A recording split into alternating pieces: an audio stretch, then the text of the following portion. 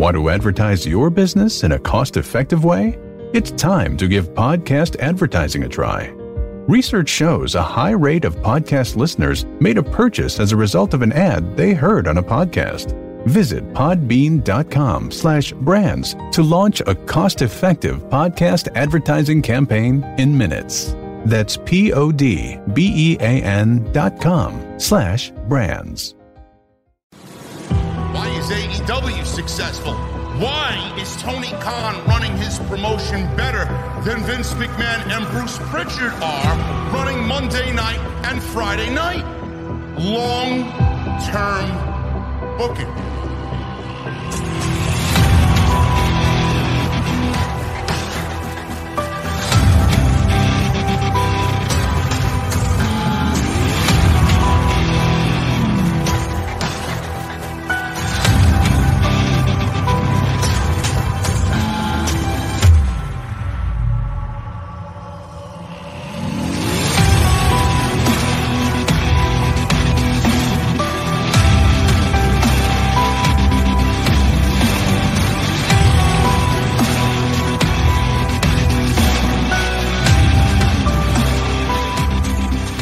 What is going on, guys? Thank you so very much for joining us right here on Off the Script. This is your AEW Dynamite post show for January 5th, 2022. I am JD from New York, joined by my very good friend, as always, on Wednesdays, my partner in crime, Jesse. What is going on, man? What's up, bro? What's good with you, man? I don't know, man. It's a weird day. William Regal gets fired. Oh, you didn't know gets fired. And Ray Phoenix breaks his arm, bro. What the fuck is going on today? Yeah. It's been a pretty rough day, man. I mean, I really don't care about the releases over in WWE except one, Mr. Regal. I think that's complete and total bullshit. I mean, nothing can justify that to me in my eyes as a fan. I mean, don't give me all this business crap, you know. As a fan, that's total bullshit. And Ray Phoenix, man, oh my God, dude, I'm so sorry, bro. So sorry. I mean, we're going to talk about it, but, clearly unnecessary. Clearly they called an audible, and everybody was asking in the chat before we even went live, what was with all the tag teams coming out? Tony Khan he gathered everybody in the lobby. Hey, get out there. We got 3 minutes to kill, please. This fucking guy broke his arm. Did he pull a debut or something with the lights going out? Did he change everything about the ending? I think there were several audibles called in that match. I honestly think we were supposed to see the debut of Brody King. That's why Malachi Black was sitting in the bleachers by himself there. He's not a part of a tag team. He's only got the House of Black theoretically, but you know who knows what that means and who is in the House of Black. So he was shown there at the end of the show. I don't know, man. It was just a weird day in general. We had a lot of ups and downs. We had the releases, like I said before, with NXT. We had a tremendous AEW World Title match that we're going to get into at the top here with Bryan Danielson and Adam Page, and then just a shitstorm of just unbelievable. I mean, I wanted to legitimately tear up. I felt so fucking bad for the guy. Ray Phoenix breaking his arm. We don't have an actual diagnosis at all, but I don't need one. No, I don't need one. I mean, you got your fucking eyeballs. I don't need one. I get people in my DMs, you know, sending me info. You know, like Tony Khan says his arm is broken. I did not need Tony Khan to tell me shit. No, I don't. I don't need Tony Khan to tell me or anybody in this fucking chat room right now anything. I mean, all you gotta do is look at the goddamn replay. Yeah. Jade Cargill, we'll get into that as well. I know this is not going over very well with a certain portion of the community.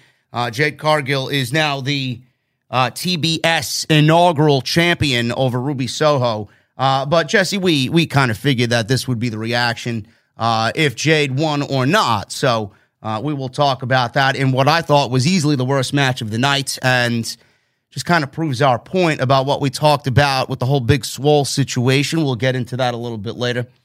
But we're going to start at the top, Jesse. I got this piece of news, and then we'll get into the Bryan Danielson Adam Page match. Tony Khan is back in the public eye This is not anything bad or anything like that with the Big Swole situation, but he was on Z100. He was interviewed by Barstool this week, and he mentioned a big debut, and this debut apparently is one of his dream signings. And he said that this dream signing is coming in very, very soon. Now, we don't know who this dream signing is, but there are several names out there that we could make a guess on. But he was on Z100, and he was interviewed by Josh Martinez. Khan was asked if he had a dream signee, and he was asked if this person is in North America. Khan talked about some of the recent signings, such as Adam Cole, Malachi Black, CM Punk, Thunder Rosa, Bryan Danielson, and that happened all last year. But on the dream signing in 2022, he said they are in North America, and they're coming pretty soon, and it's going to be awesome. I'm very excited. Khan did not elaborate on who this person could be. Now, Jesse, I did an extra earlier, and I mentioned Jeff Hardy, and I thought Jeff Hardy was more likely the candidate here, even though I know what you told me via text, that Tony Khan can't really negotiate with Jeff Hardy because of his 90 days. He didn't really mention Jeff Hardy. He really left it as an open statement. It could really be anybody.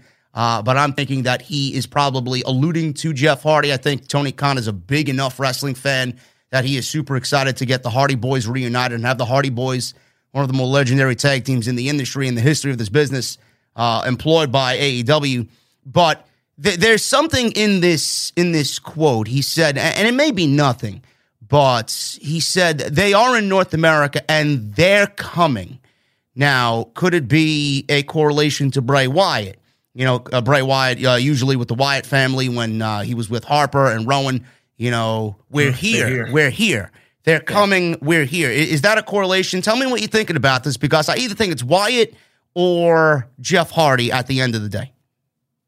No, here's what I think he meant. I'll start with this. I think he meant they're coming. He has multiple signings. He has Gargano coming. Yeah. He has Wyatt coming. He has Keith Lee coming. So they are coming. I don't think it's going to be Jeff Hardy. I don't think he was specifically talking about Jeff Hardy right here, because if that turns out to be the person he was talking about, even when his 90 days are up, it would then be revealed that he was negotiating with Jeff Hardy during his 90 days, because otherwise, how would you know he's coming? Yeah. And B, even if you got a word from Matt saying, don't worry, he's coming, things like that, why would you mention them in an interview like that when between now and then something could happen? Jeff could change his mind. Jeff could relapse. Jeff could do a lot of things. Many things can go wrong. If you don't have Jeff in your back pocket right now, in which he legally can't, then I wouldn't mention him, period, at all. Yeah. So I don't think he was referring to Jeff Hardy at all. Not saying he's not coming, but he has other stuff up his sleeve. Well, who do you think it is? If you had to make one guess. Probably all of the above. If he's going to mention them, I think he does have multiple signings in his pocket. Everybody knows he's going to bring in Rotunda at some point. Yeah. Keith Lee and Gargano, all three of those guys, all of the free agents. I mean, a lot of them I would like to see, but realistically, the top of the top, those three guys will be in AEW for sure. Yeah, and Tony Khan just announced in Cleveland at the end of January, the last Wednesday in January, I believe it's the Wednesday right before the weekend of the Royal Rumble, they will be in Cleveland for AEW Dynamite 2022 Beach Break, and everybody's already speculating that Johnny Gargano will be making his debut at that show, which I could absolutely see. So we will see what this turns out to be. Jesse, what if it's the Velveteen Dream? How about that one?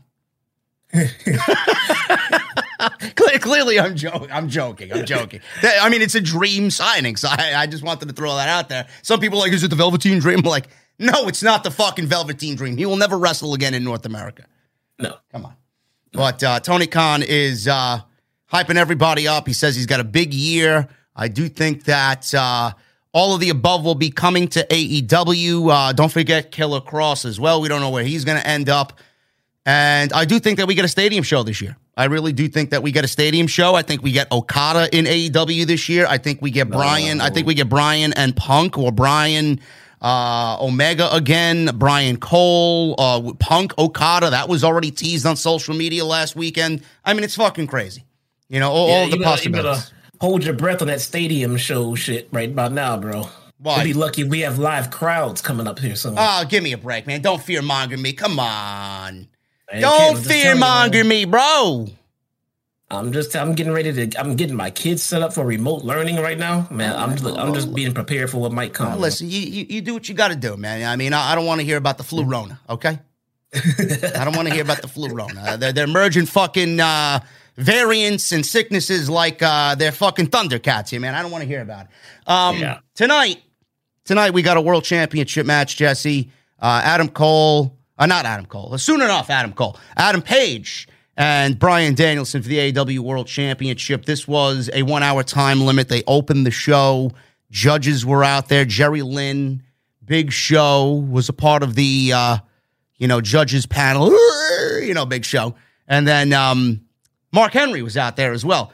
And this opened the show. Now, a lot of people were asking me, and I hope that you guys realize the answer to this without actually giving me the question. I hope you realize this. The reason why they opened the show was because they wanted to give you the illusion that it was going to go an hour. Now, if this thing went on last and they went on at the same time the Lucha Brothers and Jurassic Express went live, they probably didn't need the judges, and you would have known that they were not going the hour. So why would they put it on last? So that's why they did this thing first again. Jesse, what'd you think of this match compared to the first one? It was definitely a different type of match, but some people are saying that they actually prefer this one over the first one. I don't know if I agree with that, but I loved the psychology of both of these guys coming out of the first match and doing what they did in the second match. Adam Page was a lot more intense in this match. He was working on a greater sense of urgency, and it was a bloodbath, man. It was a fucking fight, and it was a fight for the world championship, and it really came across that way. It was, and I think I did prefer it to the first one, just because it felt like it took all of the action and all of the strategy and the storytelling, and it just took that hour-long match and it condensed it into the half hour. So it's like they kind of removed some of the filler and just got to the points they were trying to make. God knows there was more blood. I enjoyed it. For me, a good 30-minute-ish so match is the perfect amount of time for a long match. You go any shorter and then you risk not telling your whole story. You go any longer and you risk losing your audience. So it's not saying that either one is bad, but to get the perfect story, and I think 30 minutes is just about right. Yeah, they nailed the amount of time that these guys were out there. I thought it was a perfect amount of time for them to be out there. And the story about this match was, obviously, like I mentioned, the urgency of Adam Page and the heel antics of Bryan Danielson.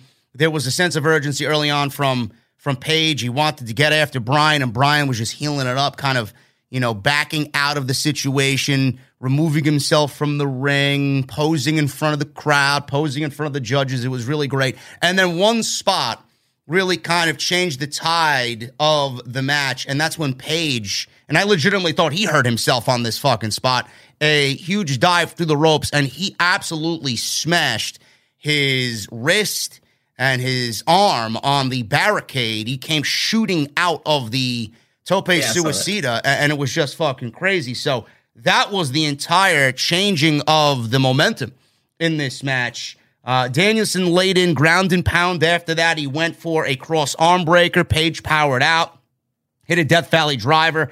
He was bleeding heavily at this point in the match because just after that spot, Bryan started working on the arm, and then Bryan shot Page into the steel steps, and it looked like he busted himself open on the steel steps. So he was bleeding, and Bryan had all of Page's blood all over himself early on in this match. A German suplex bridge from Page on Bryan got it too. They suplexed each other to the floor. Page was sent into the ring post. This was, I don't know, about the 6th or 7th time he got thrown into the steel post here. Working on the arm was Bryan. Danielson tried to tie Page up around the post, and Page kind of countered and took back control of the match. Back in the ring now, Page laid in repeated headbutts They go to commercial break. I seen some people complaining, well, NXT did commercial free. Tony Khan, he's got all this money. Why can't he do commercial free? That's what you pay $4.99 on Fight TV for. Go do that over there while the rest of us watch on TBS. So Danielson somehow was busted open in this. I don't realize, or I don't remember, Jesse, how Bryan got busted open. Did you see where Bryan got busted open? Because I failed to catch that in the picture-in-picture.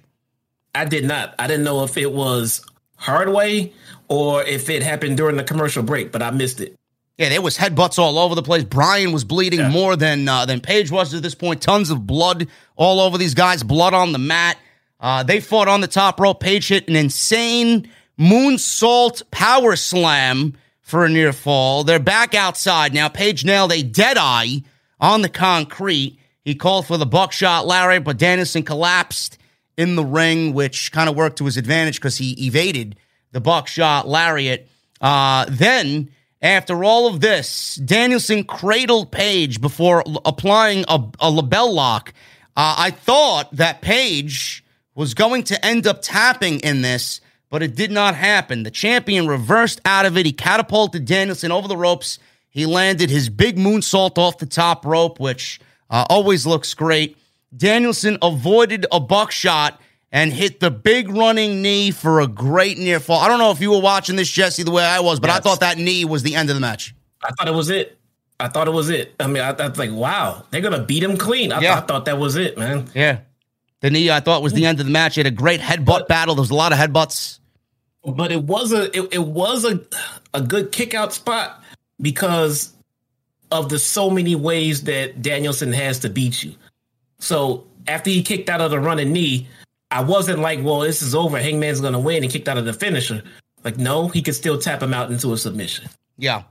Yeah, that was a great spot. I love the knee spot. Then there was a big headbutt battle going back and forth, which always kind of gets me, my skin crawling a little bit, just knowing Bryan's history of head injuries. Page wanted another Deadeye. Danielson turned it into a Gotch pile driver for another great near fall. So Bryan grabbed Page's wrist. He was stomping on his head. The crowd was chanting yes with every kick. He went for the knee again, but Page reversed it into a pop-up powerbomb. Danielson countered the follow-up into a triangle as Page was going for the pinfall. But Page had obviously the strength advantage here. He forced him to adjust into a knee bar. Page got back into the match. He took control. He landed some big punches, and he hit a release backdrop suplex. Page set up for the buckshot, and that was it, Jesse. One buckshot lariat for the win. He's the first person in AEW since Bryan has debuted to defeat Bryan Danielson clean. And in the end, we got two classic matches that will go down in the AEW history books as two of the best AEW championship matches of all time. I know a lot of people rank the first match on their list of top matches all year at the top, or at least very, very close to the top.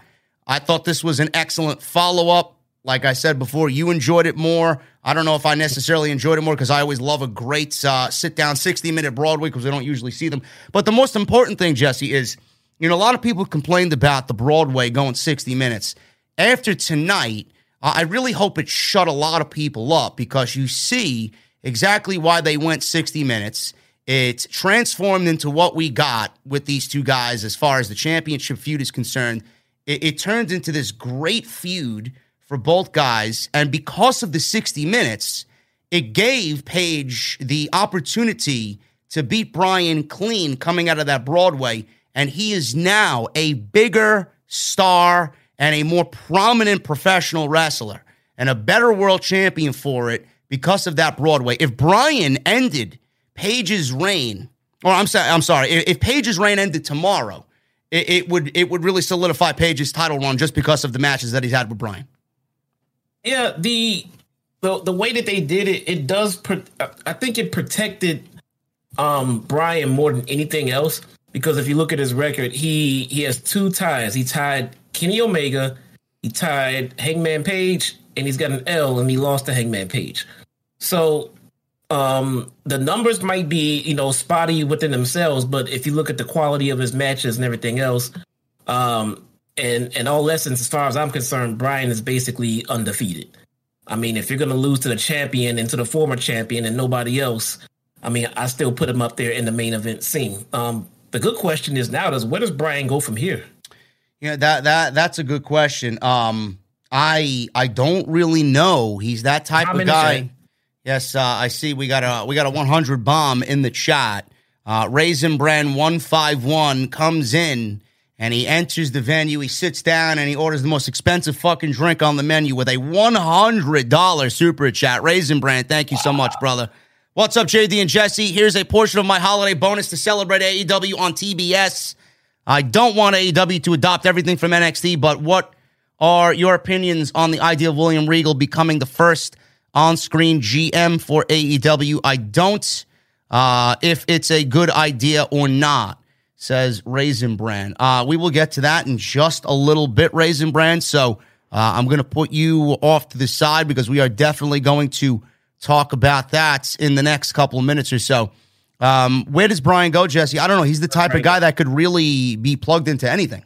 And it's almost as if I don't think anybody would really care because of how great he's been. I mean, he's easily the top performer in all of professional wrestling for 2021.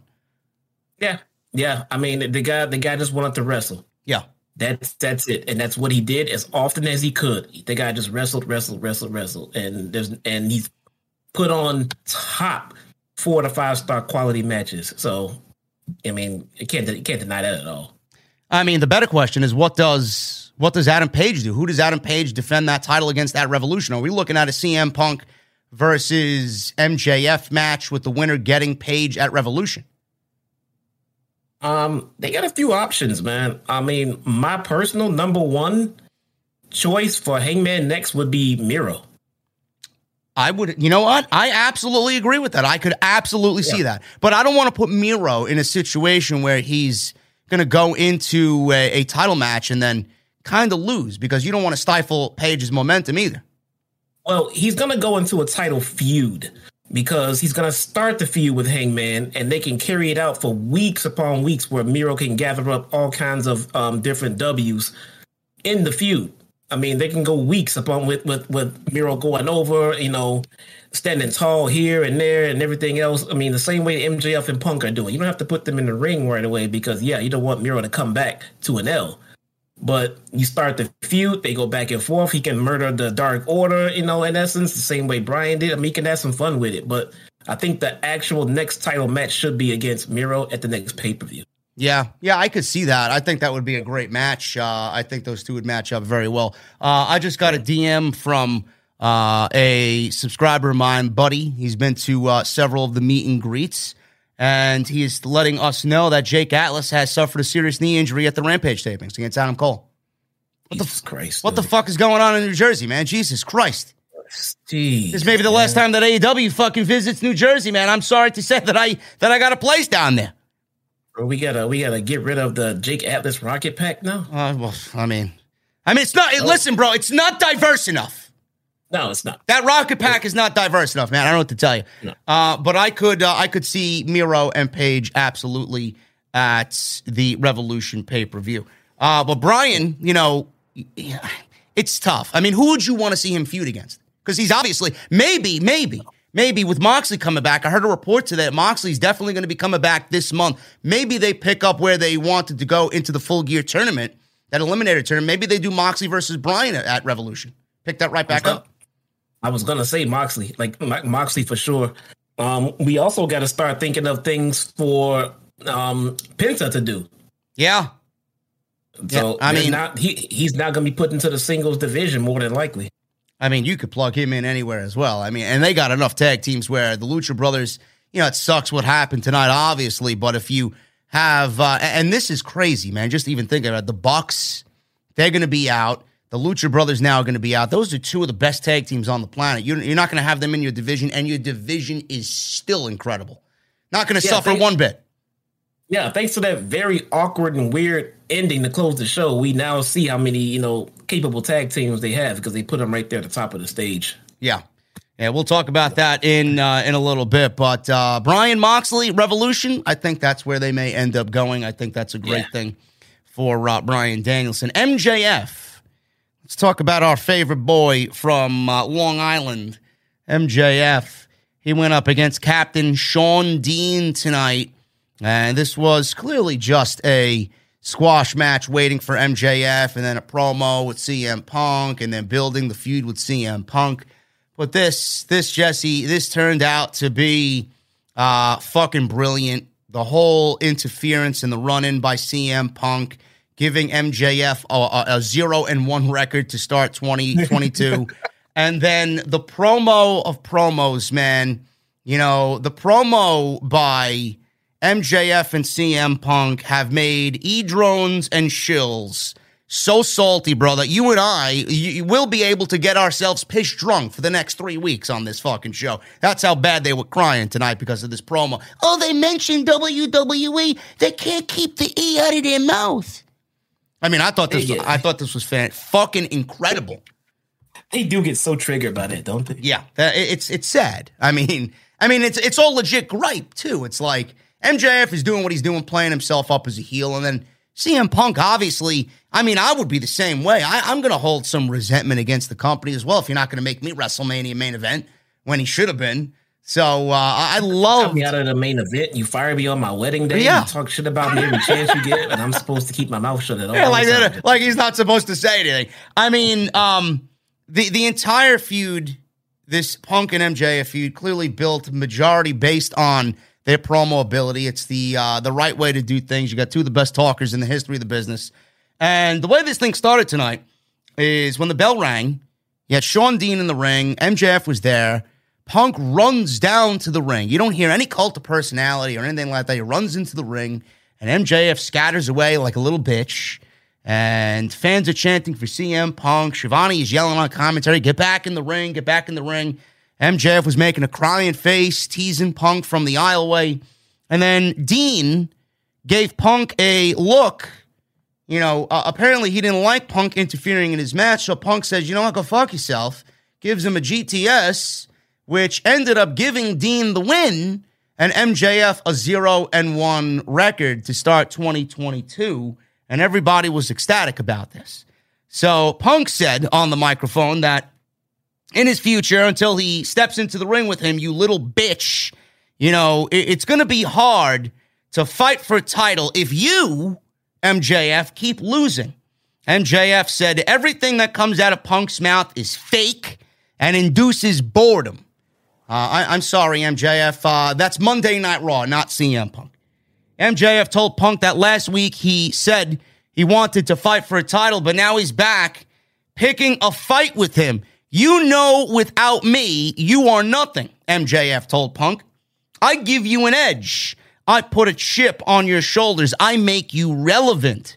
Shivani said, I call bullshit on that, and that was the only thing said during this promo. So Shivani, I love he's got to get his little jabs in there at MJF.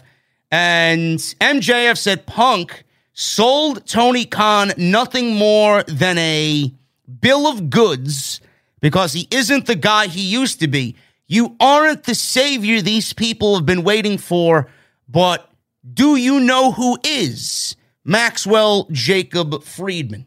MJF said Punk got offended when he brought up Roddy Piper. He called him PG Punk, and some fans were chanting PG Punk to go along with what MJF said. MJF then asked Punk if he thinks he's as good as Piper because, unlike him, Piper was good enough to actually main event a WrestleMania. Now, Jesse, on week one of this tremendous promo that they cut, the 20-minute promo to start Dynamite a few weeks back, I mentioned specifically that they didn't blow their load in one shot.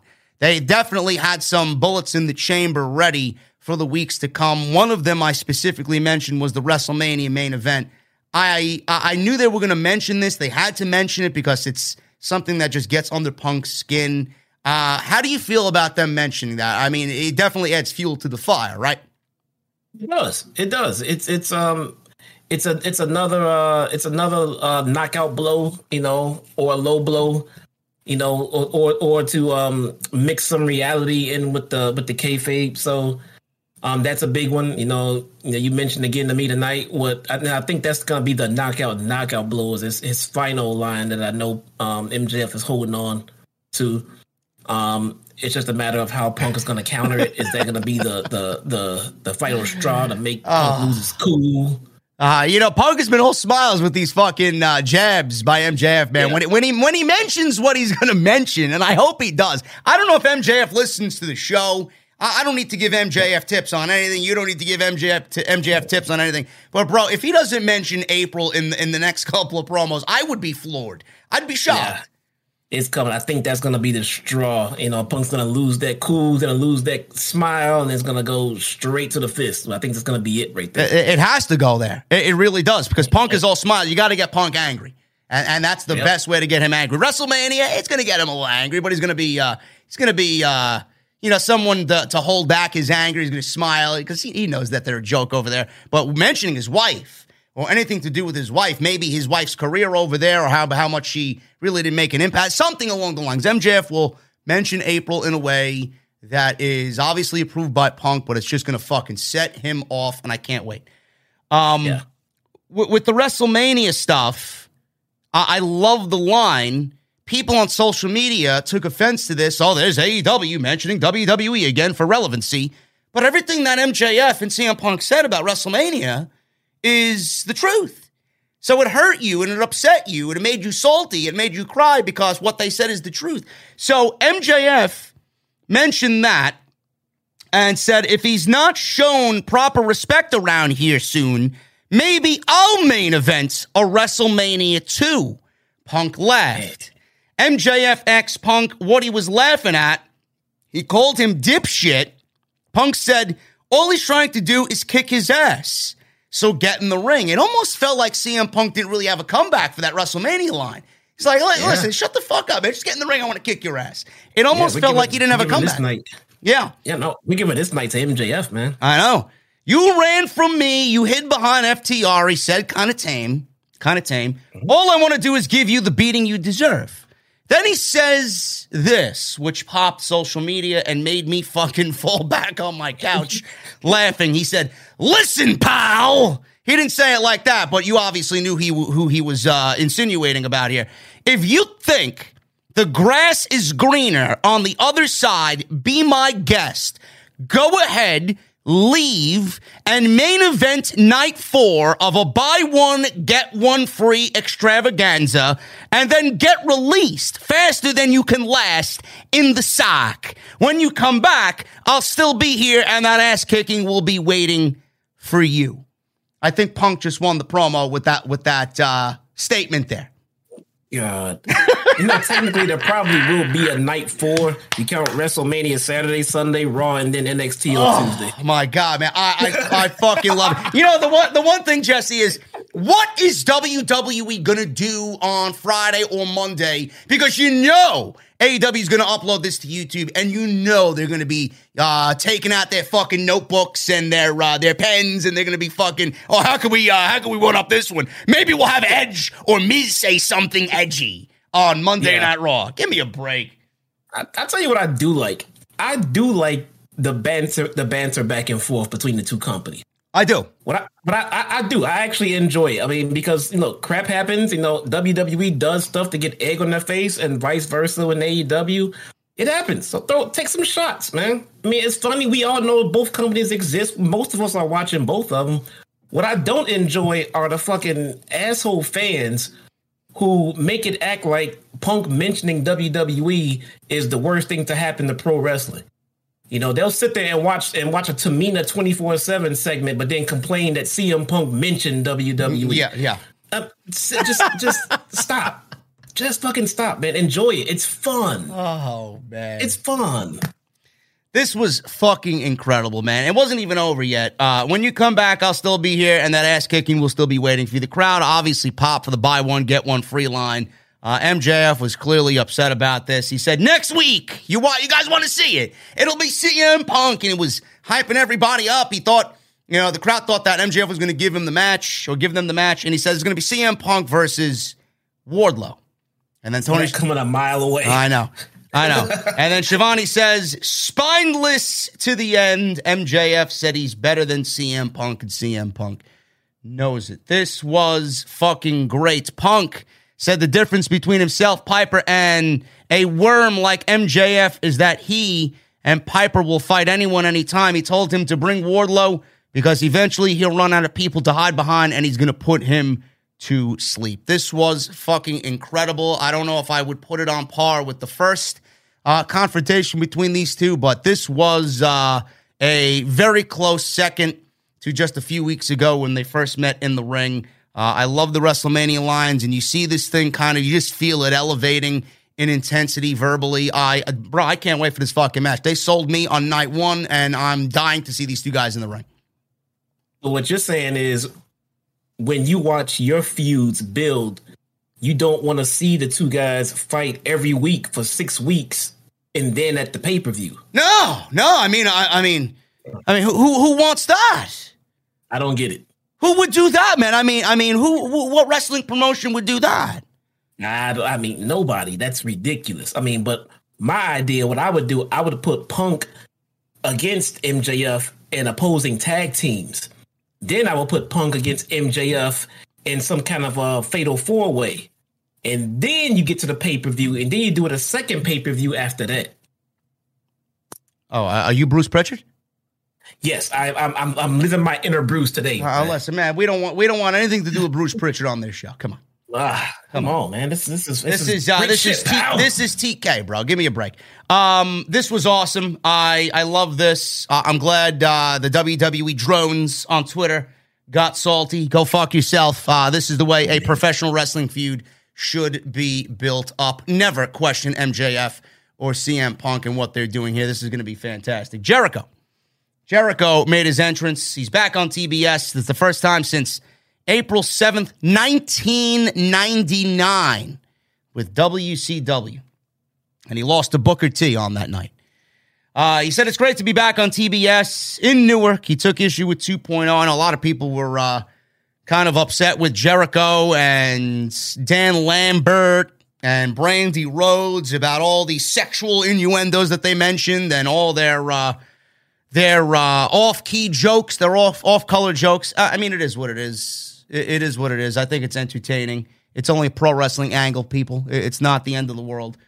He said it's great to be back on TBS and in Newark. He took issue with 2.0, attacking him and putting him out of commission for a couple weeks. He said he came onto Dynamite last week to get some revenge, and then he was interrupted, I should say, by 2.0. It's great to see 2.0, man. You know, it's something that I didn't think I was going to enjoy, but I think that they are highly entertaining. Matt Lee has this fucking accent, bro. I can't put my finger on it. It's almost as if he's like part Canadian and part New York. You know, he tries to act tough. You know, it's just something about it. You want a piece of me? Yeah, he's like, you want a piece of me? And then he's got that Canadian accent coming through. I'm like, what the fuck? It's just entertaining to listen to. By the way, they're still looking for Renee. They're still looking for that beef with Renee Young, too. Are they still?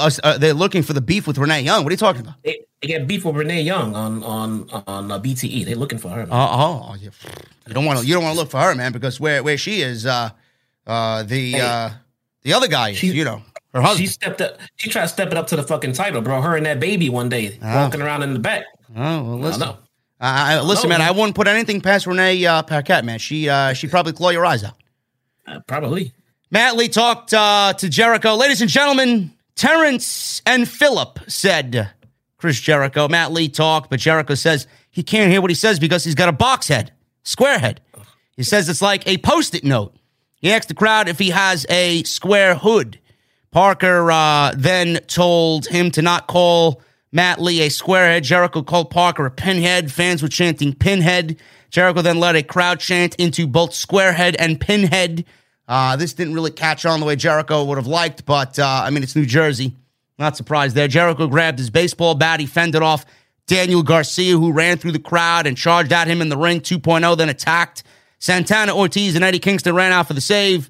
All of the heels ran away, and we got a 6-man no DQ street fight with all 6 of these guys on Rampage Friday. So that is coming up on Friday. This should more than likely end after Friday, Jesse. Am I correct? Lee, I was not a fan of this segment. Me neither. It was not entertaining, and not only was it not entertaining at all, it didn't live up to any standard that I thought that a segment with 2.0 and Jericho would have. I mean, both entities are great in the microphone. This is the best they had. I mean, I kind of expected more from those guys. Yeah, me too. Eddie Kingston didn't get anything on the microphone. I figured Eddie Kingston would have something to say on the microphone here. Nothing with him. I don't know. I don't know where we're going with this into Revolution. Hopefully this is the end on Friday. This shit has really fallen flat. Kingston needs to be something in something a little bit more important. Santana and Ortiz, get them out of there. Put them in something a little bit more important. They need to start fighting for those tag team titles sooner rather than later. But hopefully Friday this is all over. Yeah, hopefully. Adam Page, Kyle O'Reilly, and Bobby Fish, they were backstage. They were all together. The Undisputed Era on AEW Dynamite. I will continue calling them that until they name themselves something else on AEW television. Cole X Brandon Cutler, if he was filming. It was revealed today by Brian Alvarez that Brandon Cutler has COVID-19. I'm not sure if he was there or not, but they at least pretended he was there. Cutler was filming, supposedly. Then he said he's happy that they're back together. He mentioned to O'Reilly and Bobby Fish, did Cole. He told O'Reilly he knows he didn't mean to kick him. He said these are exciting times. Cole then shifted to talking about the signing of Jake Atlas. Jesse, Jake Atlas, former WWE NXT superstar who did a lot of nothing over on NXT. He was primarily on 205 Live in the Cruiserweight division. He didn't really do much of anything on NXT when Triple H was there. He is now All Elite, and Tony Khan has made him a new signing to the company. What do you think of this? Barring the injury, we don't know how severe the injury is that he suffered at the Rampage taping. But what do you think of this signing? Is this a signing that has kind of made you feel like, how many people is Tony Khan really signing? And should he really start looking out and really start filtering these free agents and really sitting down and wisely going over who he needs and who he doesn't need? I honestly feel he doesn't need a Jake Atlas on this roster, but maybe he proves me wrong. Yeah, it's starting to feel like that okay. I don't want it to sound like Jake Atlas sucks and he's not worth anything. But what I will say is he's not needed in AEW. No. They have, from what it appears to me, and what I'm pretty sure that turned out to be, Jake Atlas is a mid-carder at best. They have plenty of lower to mid to upper mid-card guys. I personally feel that AEW does not need to sign anyone else unless they have a specific role or laid out for them, a path laid out for them, or just complete top of the card. I mean, and I say if they have something laid out for them, because signing someone like Bobby Fish made no sense, but bringing in Kyle O'Reilly now makes Bobby Fish's signing make a lot of sense. Yeah. So if they bring in someone with, a clear and obvious role to play. For example, they signed CJ Perry. Do they need CJ Perry in the women's division? No. Of course not. Do they need her as a valet? No, they don't need her as a valet. They can get, Miro another valet. But the role that she could play for the company is very specific, and because that's his wife. Yeah.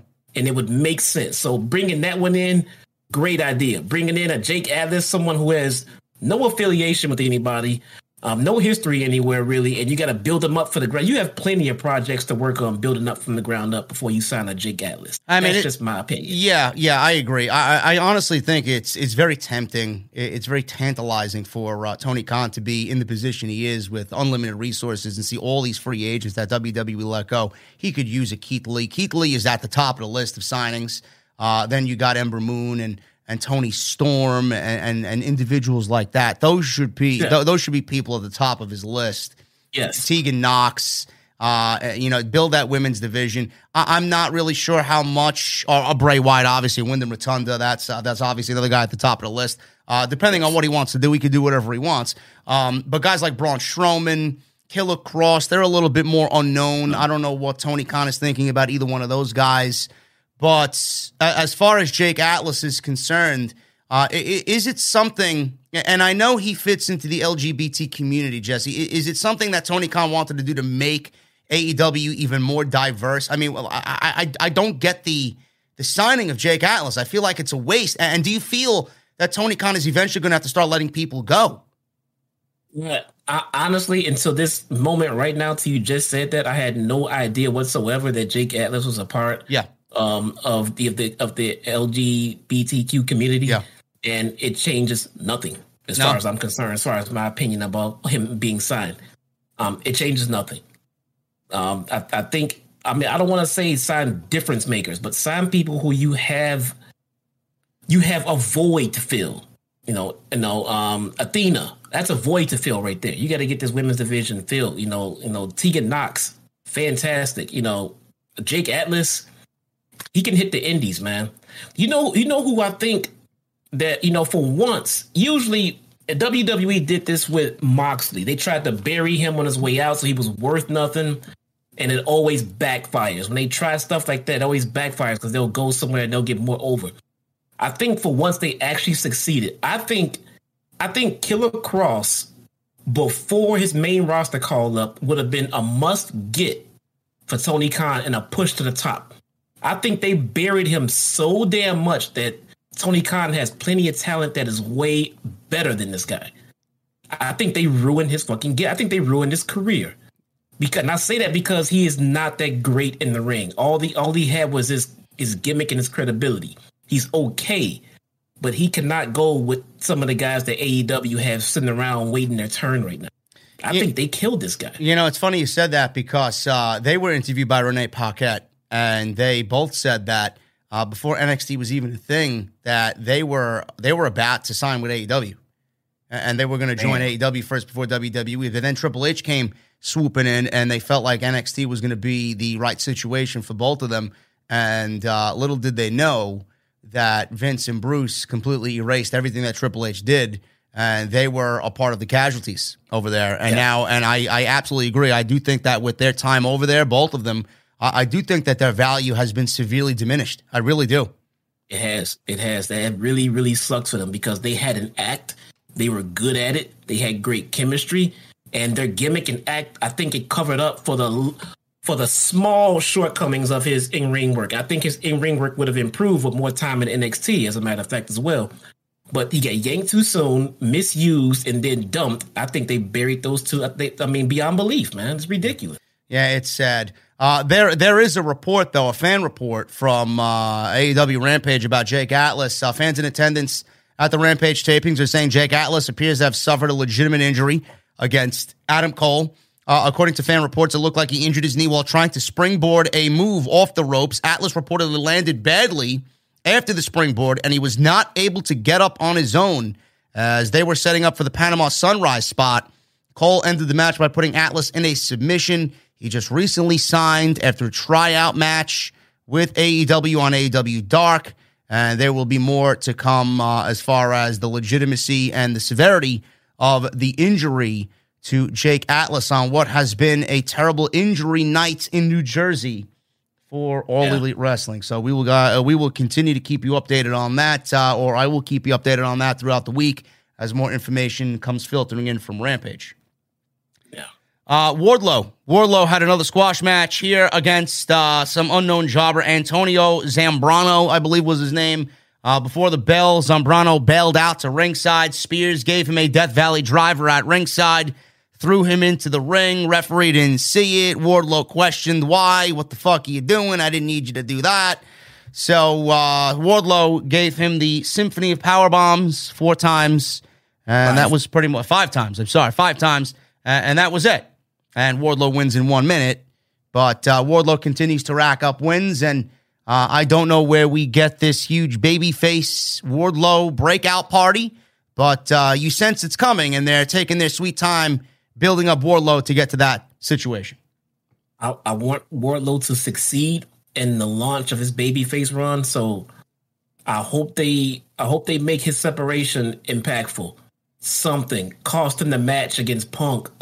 He has to do something to really, really screw over MJF, to really make the fans really, really happy that Wardlow is separating and go. If they just have him get frustrated and walk off and leave, I don't think that's enough momentum to start that babyface run. Yeah, a lot of people. I agree. A lot of people are very I guess they're kind of indifferent to this Wardlow build or how they're building up Wardlow or how Tony Khan is building up Wardlow. You know, it's very reminiscent of what WWE did with Ryback early when Ryback first debuted with them. If you guys remember Baron Corbin, the Lone Wolf, Baron Corbin in NXT, he had those quick matches. This is very similar to what Baron Corbin did in his first stint in NXT when he was actually good, and I actually enjoyed his act.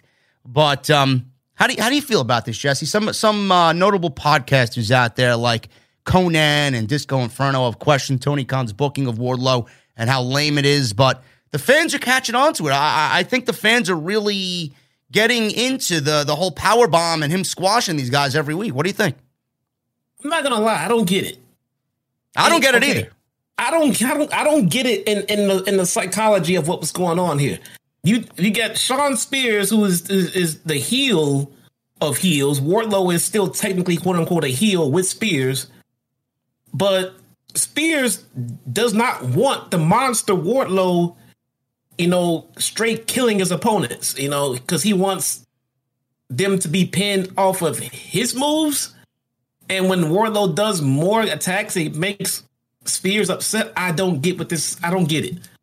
I can see now. Okay, I can see if the dynamic was Spears is like, hit him again. And Wardlow's like, no, I finished him. I'm done. I'm fucking leaving. And then Spears has to come in and do more damage and hurt people. And Wardlow's like, why do you gotta fucking hurt people? No, it's kind of reversed. It's weird. It's so off-putting to me. Maybe that's a me thing. Yeah, I don't know what they're doing with Wardlow. I mean, as long as Tony Khan knows what the end result is going to be for Wardlow and the situation is right for him to break out as a big babyface, and it makes sense for him to finally have that moment where he's just so pissed off that he turns on MJF, he turns on Spears. I feel like it's going to be a big moment. I don't know what Tony Khan's got planned, but, with Tony, it's one of those situations where I do trust the process. He's really never let us down creatively to a point where we're so majorly disappointed. I feel like he's going to do Wardlow right. I think he sees Wardlow as a big future piece to the company. And everybody enjoys Wardlow, man. Everybody's rooting for him. I like Wardlow. I do. I hope this turn doesn't come prematurely and it messes up his chances at a good run. No, I would have. In fact, I wouldn't even be doing what they're doing now. I would have waited until MJF was world champion like we have discussed already. Yes, keep Wardlow and MJF together. I mean, I wouldn't even be teasing separation right now. No. So that was Wardlow's victory there in 1 minute over this jobber on AEW Dynamite. Let's take a look at the chat. We got 2,700 people in the venue.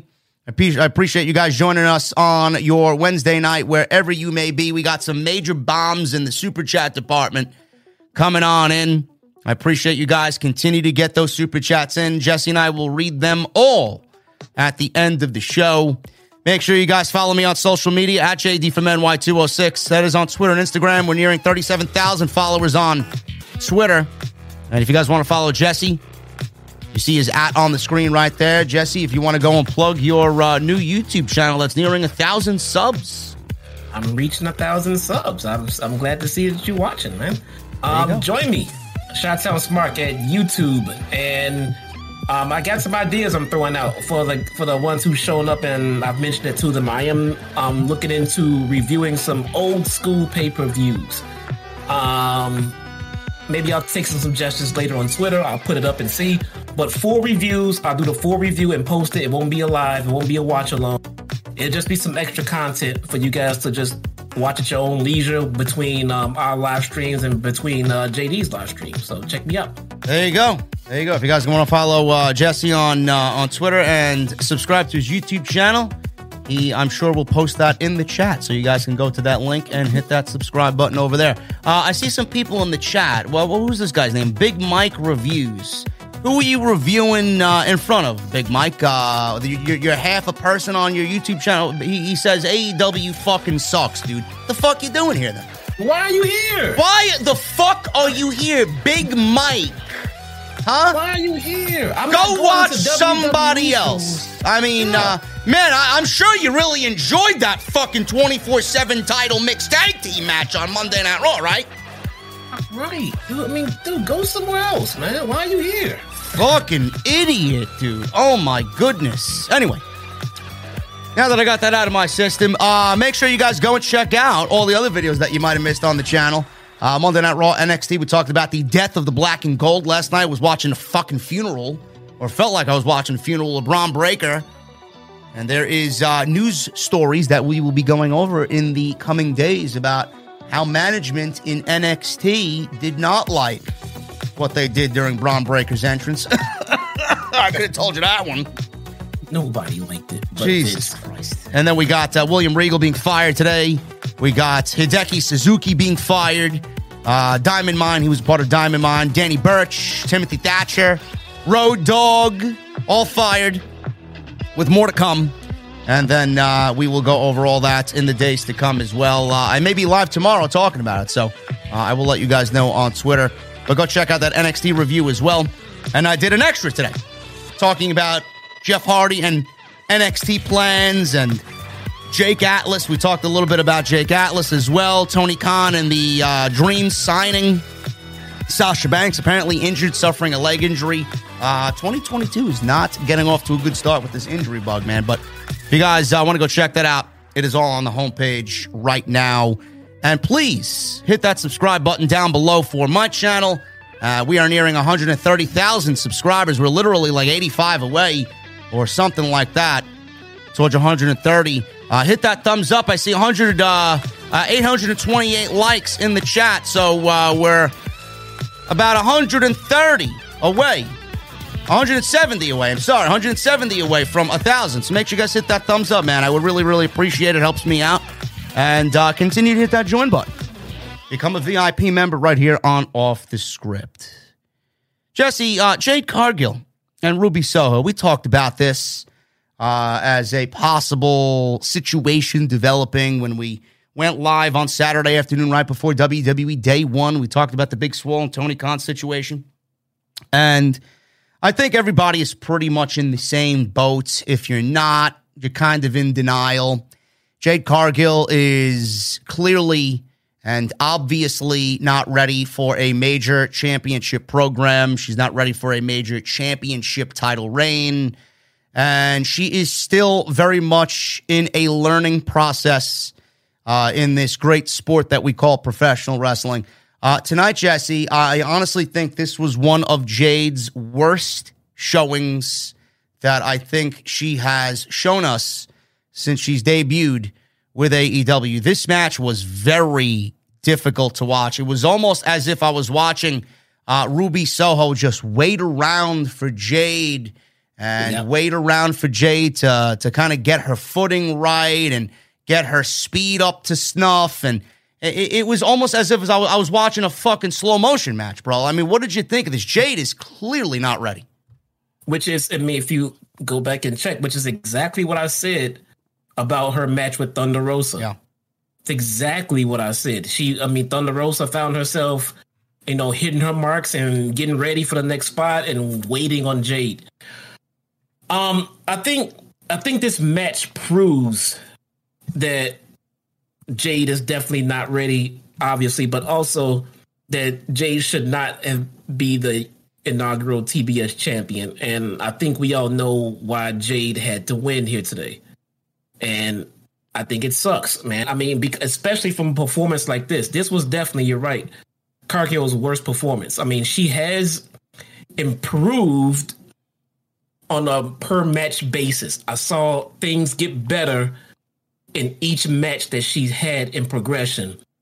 This match seemed like it was a step back. Now, I don't want to beat on it too much because it was a very high profile spot for her.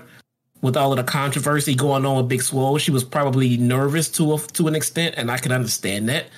Because let's not forget, guys, she is still very green, and she is still learning. And again, we talked about this maybe being a possibility where the title would make the person, and then she have an opportunity to catch up to that title. And as far as prestige, it doesn't appear to be working that way. I think one of the winners should have been Ruby Soho or Thunder Rosa. Yeah. Just to protect the work ethic of the title, because now you got to beat her for that title, and you can't do it right away. So she's gonna be champion for a while. I think it was a bad move. I think I know why they did it, but she's just not ready, man. Yeah. He just should have stuck to his guns and just said no, not yet. Yeah. Listen, man, I'm in full agreement with you. Listen, I don't want to beat on her too much either. But I'm also at the same time I'm kind of tired of saying it, and I'm tired of hearing it from people. Oh, she looks great. Oh, this, oh, that. She's not ready. She's not ready. I listen. We said this on the podcast Saturday. I don't care about the whole diversity thing. AEW is a very diverse company. I don't care who you are, what the color of your skin is. Jade Cargill is definitely somebody that I want to see succeed. One of the best things in my position with what I do here, I watch a lot of professional wrestling. I watch a lot of upcoming talent. I work with House of Glory. One of the best things that I find most fulfilling is watching people grow and watching them progress. And I take great pleasure in that. And I have the fortunate circumstance, and I love what I do, and I'm very grateful to Brian and Red that I get to tell these stories and be a part of the everybody's journey. And I'm tired of people telling me that you're wrong when it comes to this, or you're wrong when it comes to that. Jade Cargill is not ready, and I don't care who says what here or what you do to clip it. Jade Cargill should not have won this match. Ruby Soho should have won this match. She should have been the TBS champion. And if you didn't want to make Ruby and Jade the final, or if Jade wasn't there, I could have picked 3 or 4 other women, not named Thunder Rosa, to win this match and be in this match with Ruby Soho. Tay Conti comes to mind, Shida, Serena Deeb. Any one of those women could have been a great TBS champion. Jade Cargill should not be the inaugural TBS champion. Ruby Soho is much more valuable right now to AEW based on her history and where she's worked previously. She's got name recognition. She's got name value.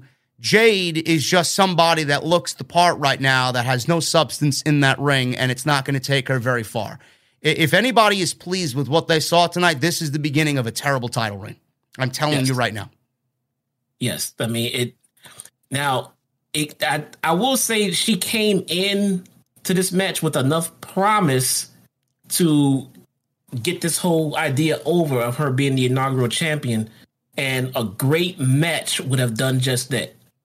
I mean, she was that close. I mean, a great match tonight with Ruby would have been enough to say, you see, she is improving with each match. She's getting better. She had a great match right here. She might work. No, this was a step back. I don't think anyone enjoyed this match. I'm sure she went back and didn't enjoy her own performance. I mean, but I don't know, man. I hope she gets better. I'm like you. I want to see her succeed. Yeah, I do, because eventually, and I talked about this on my review, my watch alongs. It's about getting over with the crowd. Yeah. She has the look. Yeah, but unfortunately, that look alone is not getting her over enough. So her in-ring work needs to pick up. Yeah. And everything else will kind of, equal itself out. But it's not moving. You go back to day one of her match with Shaq, and right now with this title win, and I don't see too much of a difference with her in the ring. No, man. I agree with you. The crowd, I felt like was very indifferent to Jade tonight. I felt like they were more on Ruby's side, more than Jade. This crowd, she's going to have a very difficult time proving herself in front of this crowd if she does not pick up the pace and get better. Like you said, looks are only going to take you so far. And the way I see it, and again, I'm sure I'm going to be clipped and someone's going to say something fucking retarded on here, but the whole thing is with the TBS Championship, this is their version of the Intercontinental Championship. This is their secondary title. This is second to Britt Baker. Jade Cargill, by default, because she is now the TBS champion, she is the number 2 female in this division. Is Jade Cargill theoretically and realistically the second best women's professional wrestler in AEW's women's division? The answer is no. And that title is being wrongfully represented right now. If you are the best, if you are the, like Jesse said and like I said on Saturday, he started the whole discussion. If you are the best at what you do, you should be rewarded with championship gold. And I don't think Jade Cargill is anywhere close to that. No, and someone will say, well, she's a heel. The crowd's not supposed to like her. It's not that kind of it's an indifferent. I'm not looking forward to watching anybody try to defeat her, because right now it feels to me like anybody should be able to defeat her. Yeah. She does not come off as an unbeatable champion at all. And she's undefeated, and she does not come off as an unbeatable champion. No. This is the workhorse title. Jade Cargill is not the definition of a workhorse. Listen, Serena Deeb cut a very, very good promo tonight, and Serena Deeb has the best feud in all of the women's division right now with Shida. Deeb, if you wanted to make someone a heel champion, Deeb was your number one pick.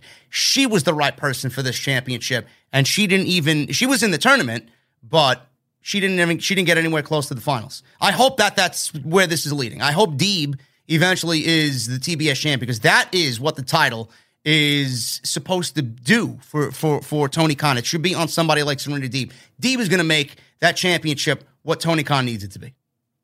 Serena Deeb right now, as it stands, is probably number 2, maybe 2A with Thunder Rosa. Yeah.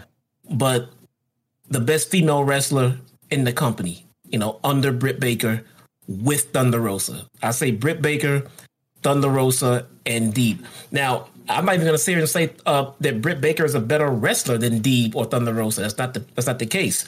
But like I said in my shows, it's about who's more over. There's nobody in the women's division more over than Britt Baker right now. No. And I don't want to hear about her wrestling ability at this point, because at this point, the fans are behind her and it doesn't fucking matter. The fans want her as champion, and she's champion. Yep. And even with that being said, she has progressed better than anyone else in the entire company from the day she started to where she is right now.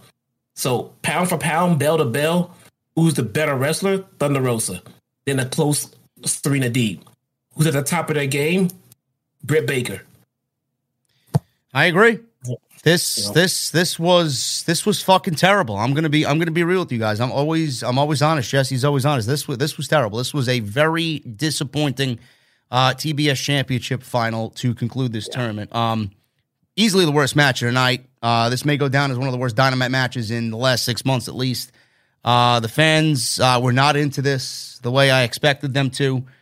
Cargill tried to overpower Ruby, but Ruby kind of evaded and baited her out to the floor, where Soho landed a soccer kick and a missile drop kick. Cargill took advantage upon them both coming back into the ring, landing a diving double axe handle off the top rope. That was easily the best thing that she did in this entire match. Mercedes Martinez ran out because Ruby Soho rolled to the outside off the double axe handle smash. She ran out, and then Thunder Rosa ran out to run interference, and then they brawled to the back. I didn't really get why they did it, but I kind of understood why they did it. Clearly, that's going to be the next thing in line for Thunder Rosa to overcome before she gets to Britt Baker. But Thunder Rosa and Mercedes Martinez brawled to the back. Cargill made Soho's shoulder the target of her attack here, and that was the story on Cargill's behalf. Soho made a comeback with some kicks before an STO, got her a 2 count. She got in more kicks on Cargill's leg, which she sold terribly. It was just a terrible sell job by Cargill. Just based off that, you could tell she's not ready. Cargill then hit a shoulder breaker and then a pump kick for 2.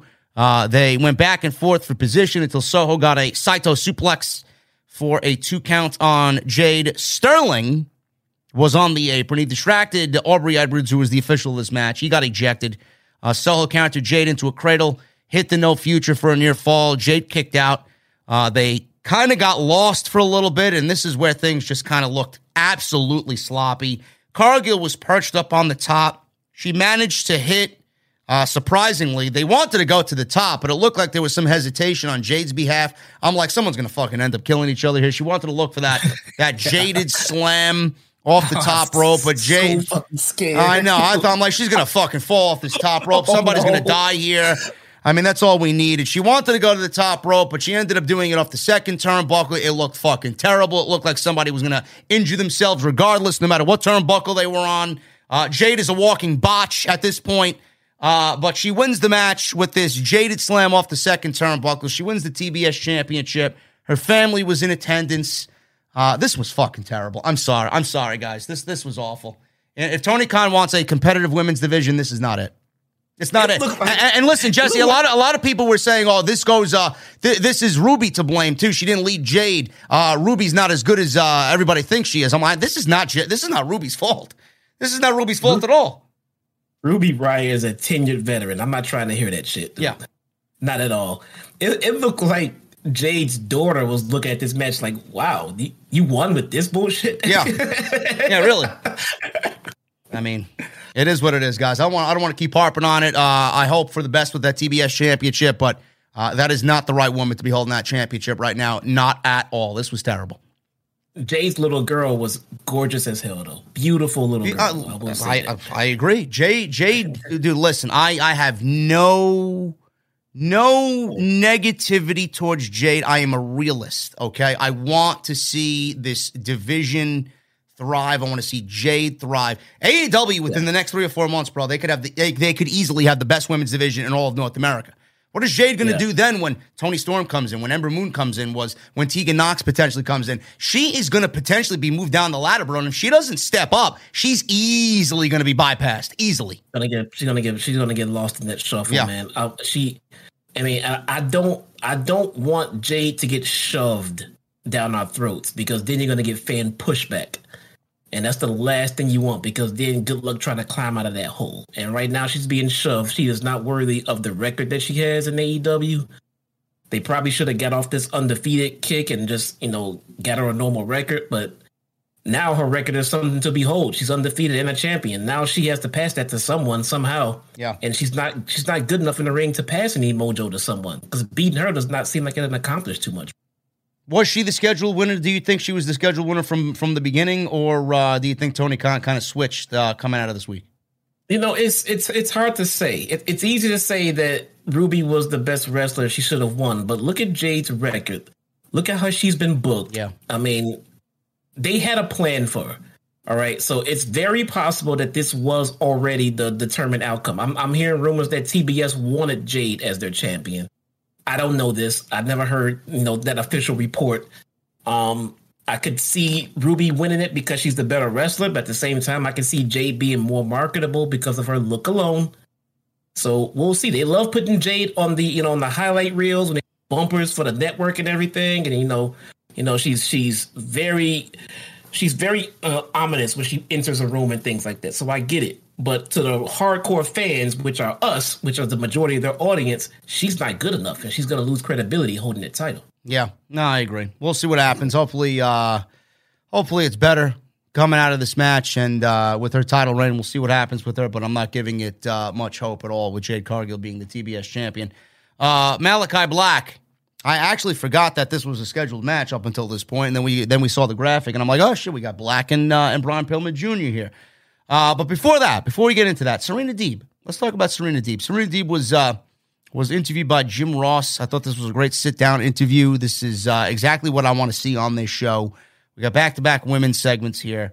JR asked Deeb what her issue is with Shida. Deeb asked if there's any woman on the roster at her level. Ross said, it's a tough question to answer, but I don't really think there is. Deeb said they call her the professor of professional wrestling because I have a PhD in this shit. She said that she's paid enough dues for everyone in that locker room. She said she walked up into Tony Khan's office and demanded a match with Shida next week on Dynamite. She said she's going to take out 17 years of anger and frustration on Shida to a point where you won't be walking out on your own. This was an excellent interview and an excellent promo, right to the point, short and sweet, and it showed that Serena Deeb is factoring into AEW plans, and I'm very happy to see that. I really am. Yes. I mean, let me tell you what I saw in this interview. I saw a fantastic veteran female wrestler who is not very good on the microphone. So she was put in a very favorable situation with a promo that it looks like she either had help with or had done by someone, probably her buddy Punk. And she was put in the best position to help her with something that she's not great at. They highlight what she's good at, and they try to hide her flaws. Put her in a room with Jim Ross. Set up the ball, tee it up, and let her swing out of the park. And she doesn't have to worry about crowd reactions or being nervous. She can just deliver it the way that she learned how to deliver it. And that's how you improve on promos. So the next time when she gets her confidence level up, she can do a promo like that in front of a live crowd. And then that's how you progress. And that's how you show things that you're great at and hide the things that you're not. She's gonna do good, man. I'm very excited about her in that division, and this is probably the best thing going right now in the women's division, besides Britt Baker and what she's doing next with Thunder Rosa. So it's going to be very, very good. Malachi Black, Brian Pillman Jr. Julia Hart was out there. She was out there with Brian Pillman Jr. She had an eye patch on. She was pirate-esque tonight, Julia Hart. Yep. This was a very quick match. Really not what I was expecting here. Pillman surprised Black early on, sent him to the floor, landing a diving drop kick. Black regained control during the commercial break. Once we were back from commercial break, Black completely took out Pillman with a roundhouse kick. He was setting up for the Black Mass, but Pillman made a comeback, hit a jackhammer for a 2 count. Pillman went for Air Pillman, but Black hit the spinning heel kick, the Black Mass, for the 1-2-3, and that was pretty much it. It was a very quick match, 6 minutes. After the match, Black cornered Pillman and Julia Hart in the ring. He actually walked out of the ring, and he kind of sensed Julia Hart was in the ring attending to Brian Pillman. He walked into the ring, and he kind of was, I guess, stalking Julia Hart in the moment. And then all of a sudden, the Lucha Brothers walked out after Black had attacked Pac. And we had the commentary team explain that they were out there for Pac's revenge. So all of a sudden, the lights went out, and they somehow teleported Black from the ring to the aisleway, and he walked up the aisleway, and we never seen him again with the lights on. And that was it. It was very weird. I don't know what was supposed to happen here. I don't know what they're doing as far as the Black storyline. But Jesse, it feels to me like, you know, I don't want to shortchange Black because he's a very creative guy, and I'm pretty sure he knows better than anybody where he wants to take this entire story. But it almost feels inconsequential. It feels unimportant, and it honestly feels like a WWE storyline where they don't know how to end it, they don't know when to end it, and they don't know what the ending is. Like, I don't know what's going on here. It feels like there's some missing and now moving parts to it. Because, first off, where is Pac? If he's not on TV, my assumption is he's not in the States. So is his travel being affected by what's going on? I don't know. And now we had the Lucha Brothers come out, but now we got a serious injury in the Lucha Brothers. So now is that a moving part? Did that now change where they're going to go with this? I could see both of those situations affecting Black. Yeah, it's really weird that Pac is not on TV. So when you don't see him on TV like this, the first thing I go to is that he's not here. And he's probably not here for a reason. Travel is being restricted again. Is that an issue? I mean, if so, I would like for them to address it, you know, or maybe not. You know, we get spoiled with knowing everything. We don't have to fucking know everything. We can be surprised when he comes back. But it just seems like Pac should be on TV to help further this feud, and he's not. So my guess is he's not in the country. Yeah, I don't know when this is going to end. I don't know where it even is going. It feels like the whole Varsity Blondes feud was just materialized out of thin air. I don't know what the end goal is here, or what the House of Black is planning to do, who's in it, what their plans are. Like I get Tony Khan only has so many hours of television, but Jesus fucking Christ, let's speed the thing up here. I mean, I'm already losing interest. I really am. I still think Julia Hart turns. I think when she finally turns, she'll remove that eye patch to reveal her eye makeup. I actually think that would be a great sight. I think that would be, not really surprising, but a great visual. Yeah, that'd be awesome. I see the House of Black being Brody King and Julia Hart. Yeah, maybe Buddy Matthews. Maybe Buddy Matthews comes in. I don't know. There you go. After this match, we got Ruby Soho backstage, and she was being interviewed by Tony Schiavone. Britt Baker and Jamie Hayter with Rebel walked in. They were all gloating that Ruby lost this match. Baker says this is the second time she couldn't win the big one. Soho said that's big talk for someone who can't win a match without the help from her two goons. She told Baker to go prepare for her match on Saturday and leave her alone. Baker attacked Soho. Riho ran in for the save, and the referees pulled them apart to a point where we got a tag team match on Rampage, which I will go over in just a second.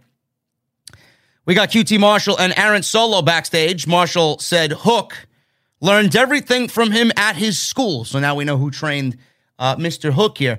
He said all Hook did was show up late, leave early, eat chips, and stretch people.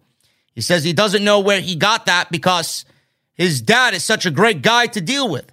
Solo then said to Hook, Hook, stretch me if you can, survive if I let you. That didn't really sound all that. Yeah, that sounded terrible. It sounded so wrong. I'm sure the stretch me if you can line is going to be clipped on social media, and Aaron Solo will be a meme for the rest of eternity on Twitter. But, Jesse, you know what the most telling thing about this QT Marshall promo is? After this promo finished, they showed a graphic for Hook versus Aaron Solo, and the crowd erupted in the background for Hook.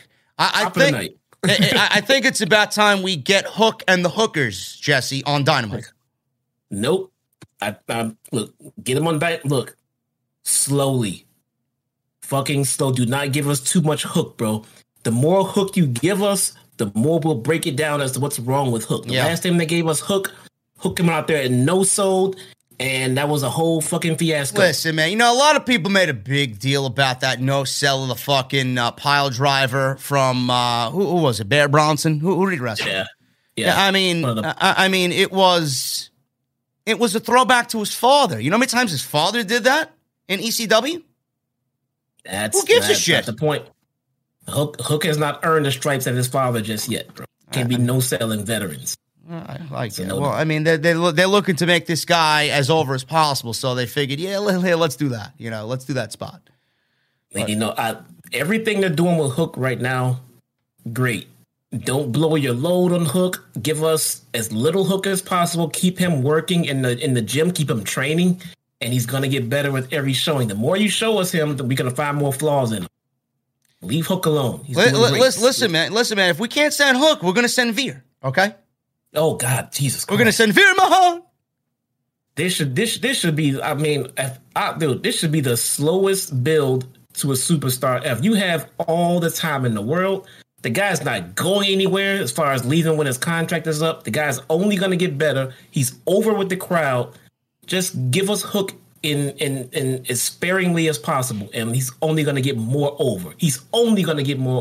Bro, you know what I hope they do? I hope that WWE puts Veer in the Royal Rumble and then shows up on Monday Night Raw, and Hook is still got those graphics coming to Monday Night Raw. It should be his new gimmick now. It's got to be his gimmick. Alexa Bliss is back on Raw before Veer is. There is no way Veer can show up and live up to this fucking hype. Bro, I'm telling you, Veer is going to be my new favorite wrestler, man. I don't give a shit what he does in the ring, man. He's just going to be there, and he's going to do his thing, and it's just it's weirdly and bizarrely working for this guy. It is. This guy should be a very, very special project. Guys like him, Dante Martin, I think Dante Martin. Oh, you're talking about Hook. I'm talking about fucking Veer, bro. What are you talking about? Oh, whatever. I think Dante Martin was a little overexposed because they love showing us what he can do, and you know it's great. I just want these guys to not get overshown, and then I mean, Hook could not be booked any better as of right now. The more you give them to us, don't do it, bro. Don't do it. I mean, what's the hurry? You have main event talent. You have mid-card talent. Hook is only going to get better while he's training. So what you're telling me is you want long-term hooking is what you want. Oh, my God, I like that. What the hell? That's great. Yeah. Listen, bro. That's great. I don't know if Hook can measure up to Von Wagner, though, bro. I don't know. Oh, but let's not get carried away, you know. But I would save Hook for a good big multi-man match, like a ladder match or a rumble, something like that. Let that be his coming out party, like in a year from now, where he's like now busting onto the scene and title contention. So right now, leave him on Rampage. Put him on Dark a little bit. I haven't seen him on Dark yet. You know, let him work things out, man. He's only gonna get better. He's got his father working with him. He's got the Nightmare family working with him. Hook is gonna be a superstar one day. A superstar. He is. Like you said, just give him time. Be patient with him. Don't overexpose him. You know, all the just follow what WWE usually does and don't do it. That's all. Do the opposite. Yeah, do the opposite of what Bruce does. Yeah, do the opposite. So Rampage is Adam Cole versus Jake Atlas. This is obviously already filmed because they did it right after Dynamite. Jake Atlas suffered that injury. We don't know the severity of it. Adam Cole versus Jake Atlas. Hook versus Aaron Solo. Britt Baker and Jamie Hayter versus Riho and Ruby Soho. I believe there's a fourth match on that. I think the six-man tag with Eddie Kingston and Proud and Powerful versus 2.0 and Danny Garcia. I think that's also on the show as well for Rampage Friday. So a loaded Rampage. Then we got Saturday's Battle of the Belts. Jess, you going to be with me during Battle of the Belts or no? What's Saturday? Saturday. I think I will. All right. I think I will. So Jesse will be here Saturday during Battle of the Belts. I will be live on Off the Script. We got only 2 matches announced so far. It's only a 1-hour show, which is kind of lame. But we got Cody Rhodes versus Sammy Guevara for the TNT Championship, and Britt Baker will defend the AEW Women's Championship against Riho. So that's coming. Maybe one more match to be added to that show. I don't know what Tony Khan will add, but we will see that on Saturday. And then Dynamite next week, Punk versus Wardlow, Shida versus Deeb, and they just added Powerhouse Hobbs versus Dante Martin. Listen, man, this match is not diverse enough, bro. I don't have a lot of diversity in this match. Nope, not at all. No. Get rid of it. Yeah, get rid of it. It better not be a female referee in there, too. Yeah, no Aubrey Edwards in that match, please, man. I think it's not diverse enough for everybody on social media. But we got that for Dynamite next week, and should be a good show, as always. We got the main event, AEW Tag Team Championships, Jurassic Express, Jungle Boy and Luchasaurus with Christian Cage versus the Lucha Brothers. This is Pentagon Jr. and Rey Fenix with Alex Abrahantes. This was, I don't know, Jess, I'm very indifferent towards this. This was a spot fest, to say the least. I did not enjoy this. I don't know what it was, but I did not enjoy it. I don't know if it was just the severity of the injury that we saw at the end of the match, but I did not enjoy what we saw here in the main event. I enjoyed the match for what it was. I mean, it was a match by the numbers, for a Lucha Brothers match, I mean, what do we expect? We're going to get a spot fest. It's just a matter of we're going to get a mini spot fest or a big drug out spot fest. But this is what they do. But yeah, the ending, I'm a firm believer in the way you end the match is going to dictate your overall feeling of the match. And the match just did not end well. That's what I think is happening with me. Yeah, and now I don't want to put this all on them because a gruesome injury like that kind of catches any and everybody off guard. So when you have to go through something like that, you got to call audibles and changes, and it's not going to always come out rosy. So I get that part. So if the Lucha Brothers were set to retain and then this spot happened, then clearly you cannot keep the titles on them because you got to get them off of them. So I get it. It's crap changes. The tag team's coming out instead of on the rampway. That was Monday Night Raw-ish, all over the place. So, but for the match itself, I didn't have a problem with it. It was what I expected. You got Jungle Boy out there. You got Luchasaurus. He's going to do big Luchasaurus, dinosaur shit. They did what we expected, and it wasn't terrible. It was just the ending just did not go the way anyone wanted it to at all. No, they started off with a back and forth. Phoenix and Jungle Boy did to start this match. Phoenix won out on that. He took advantage of Jungle Boy. Luchasaurus and Penta tagged in. He did some chops, and they did the whole glove gimmick with Penta. And Luchasaurus landed one of his own chops, and then their partners came in, took each other out. Jungle Boy went for a step-up double arm drag, but then the other guys of each team, they hit arm drags on each other. So it was just a flurry of arm drags here with Jungle Boy, Phoenix, Luchasaurus, and Pentagon. Luchasaurus looked to take control with his size and strength. He was outnumbered by the Lucha Bros. Jungle Boy tagged in, fought off both guys, and Phoenix surprised him with a tightrope soccer kick. We go to commercial break. Luchasaurus is making a comeback from the commercial break against both guys.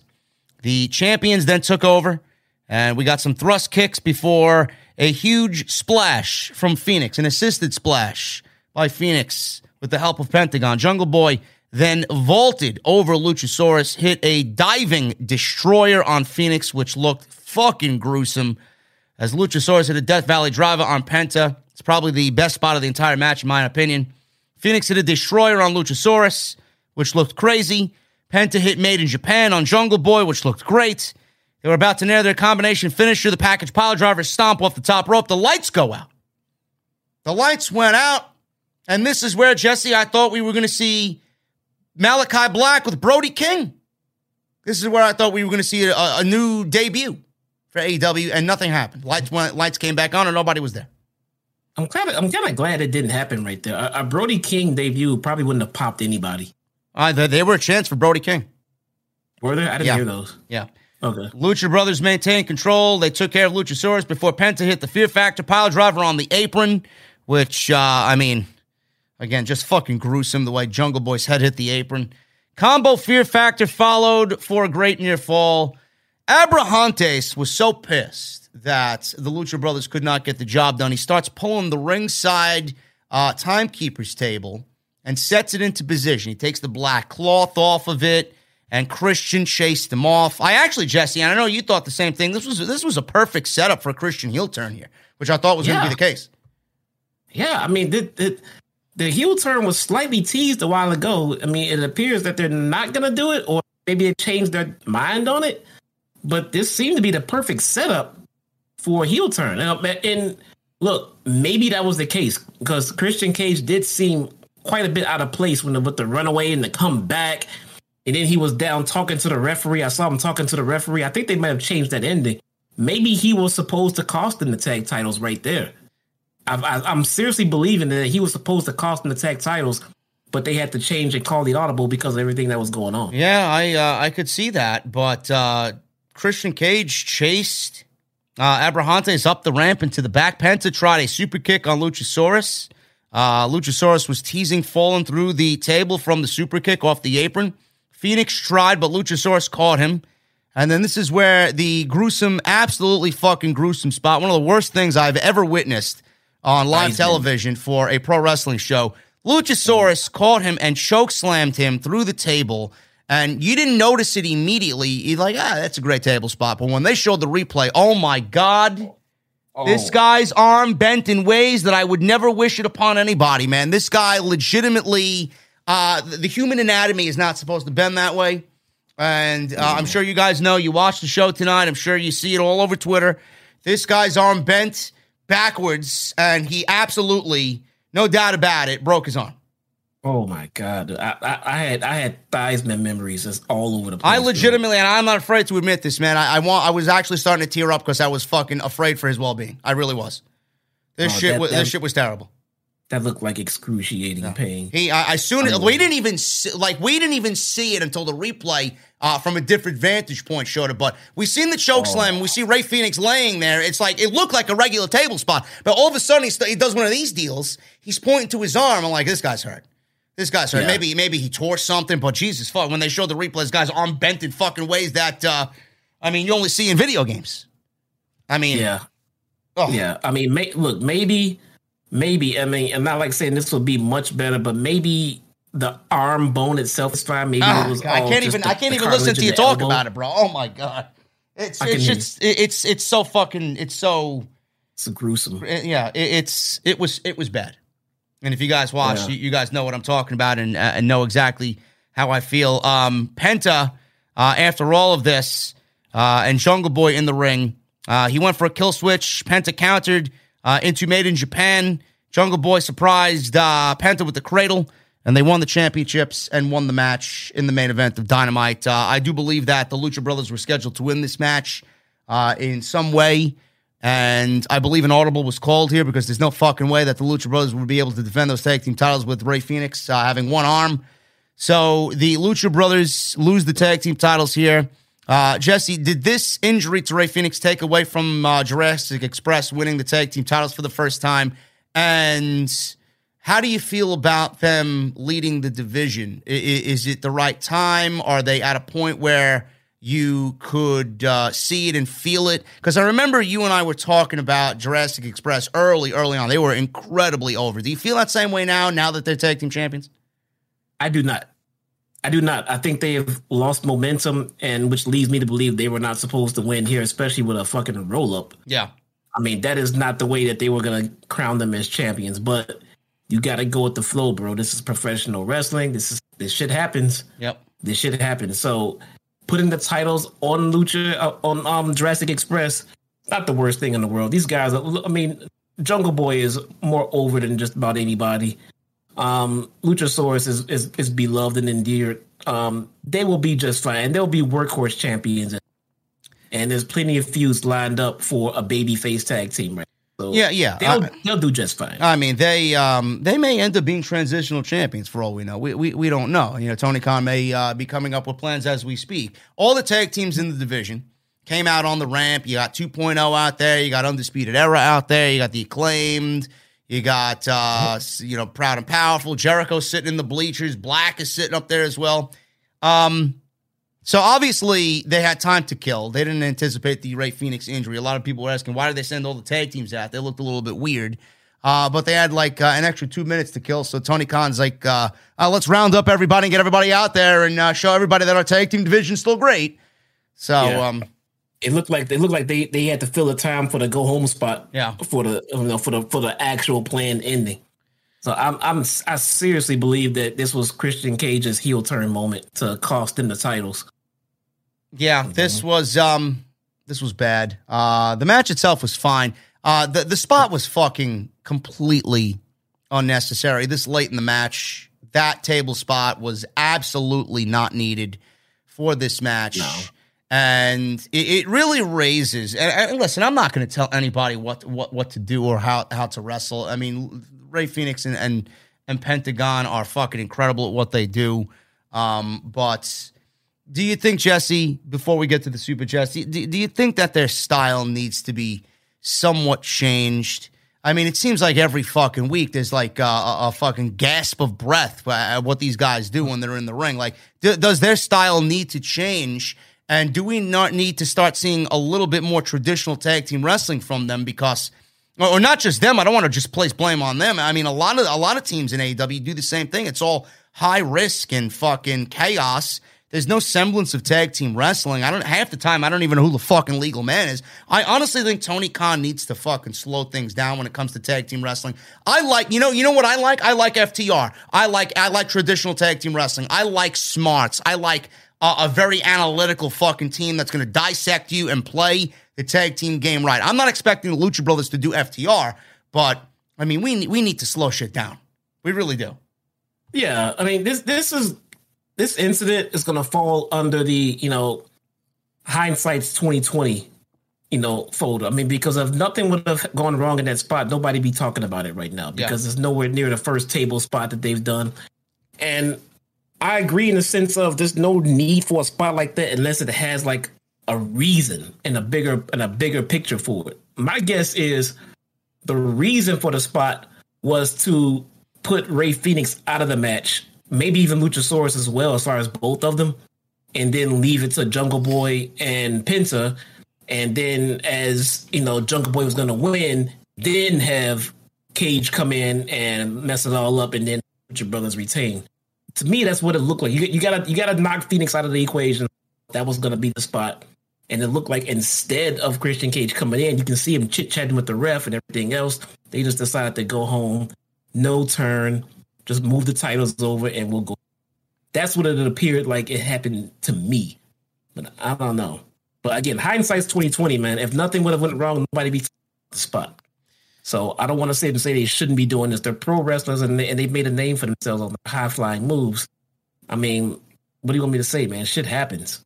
If you can't trust Rey Fenix to, do the high-flying spots without getting hurt, who can you trust? Listen, man, I guess that's why it's zero fear, right? Yeah.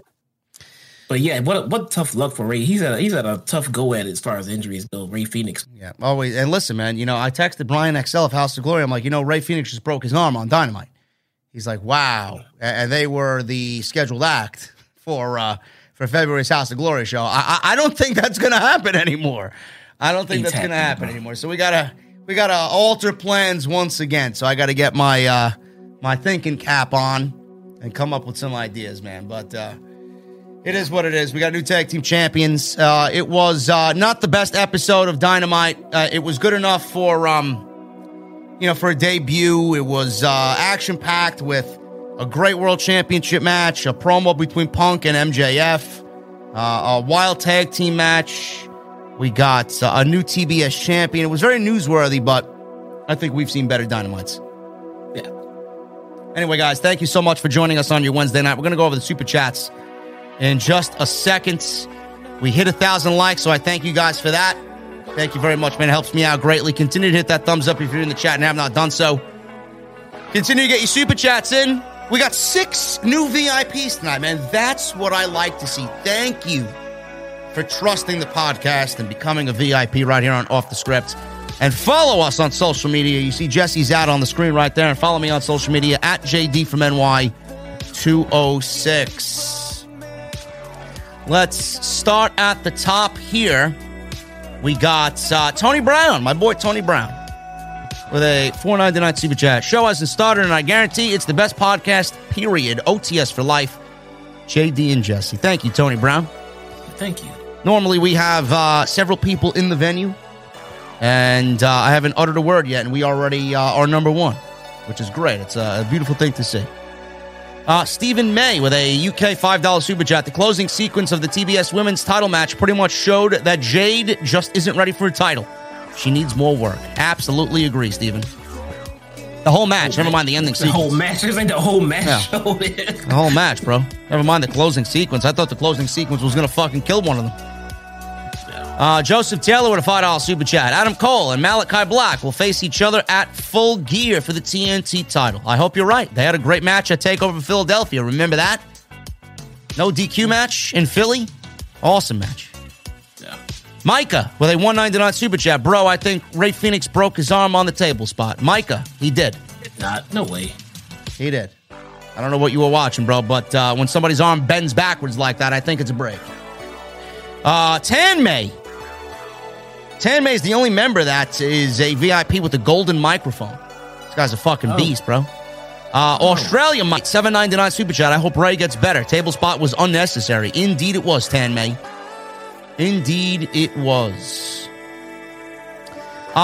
We got Ulysses Smith with a $5 Super Chat.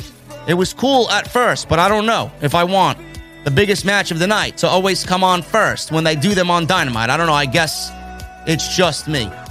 Ulysses, we talked about that in the open, bro. If Tony Khan wanted to give the fans the illusion that it could go an hour because he has now brought in judges, it needed to open the show. If this match went on at 9:40 like the tag team title match did, then what is the need for the judges? The illusion of the 1 hour is not there anymore. Tony Khan booked it the way it needed to be booked. Hopefully that answers your question. Well, you guys got to think about it from a logical standpoint. If he had started the hour-long match at the second hour, holy shit. Goodness, man. Sequoia, this fucking guy, man. Whoa. Oh, my goodness, man. Holy shit. This guy, man, surprising me out of nowhere, man. This guy's better than a fucking perfect RKO, Osequi. Wow. $500 Super Chat. Wow. Leaves me speechless, man. Now I gotta take Jesse out for a fucking filet mignon dinner when I come to Chicago. Yeah, man, really. Yeah, we're gonna make a reservation at that fucking steak restaurant, man, and not go to fucking Outback. Here's to a great 2022 for OTS. One day I'll actually have to figure out how to re-up 24 months and get that gold microphone. Keep up the tremendous work. Brother, listen, man. You leave me speechless every time, man. You do.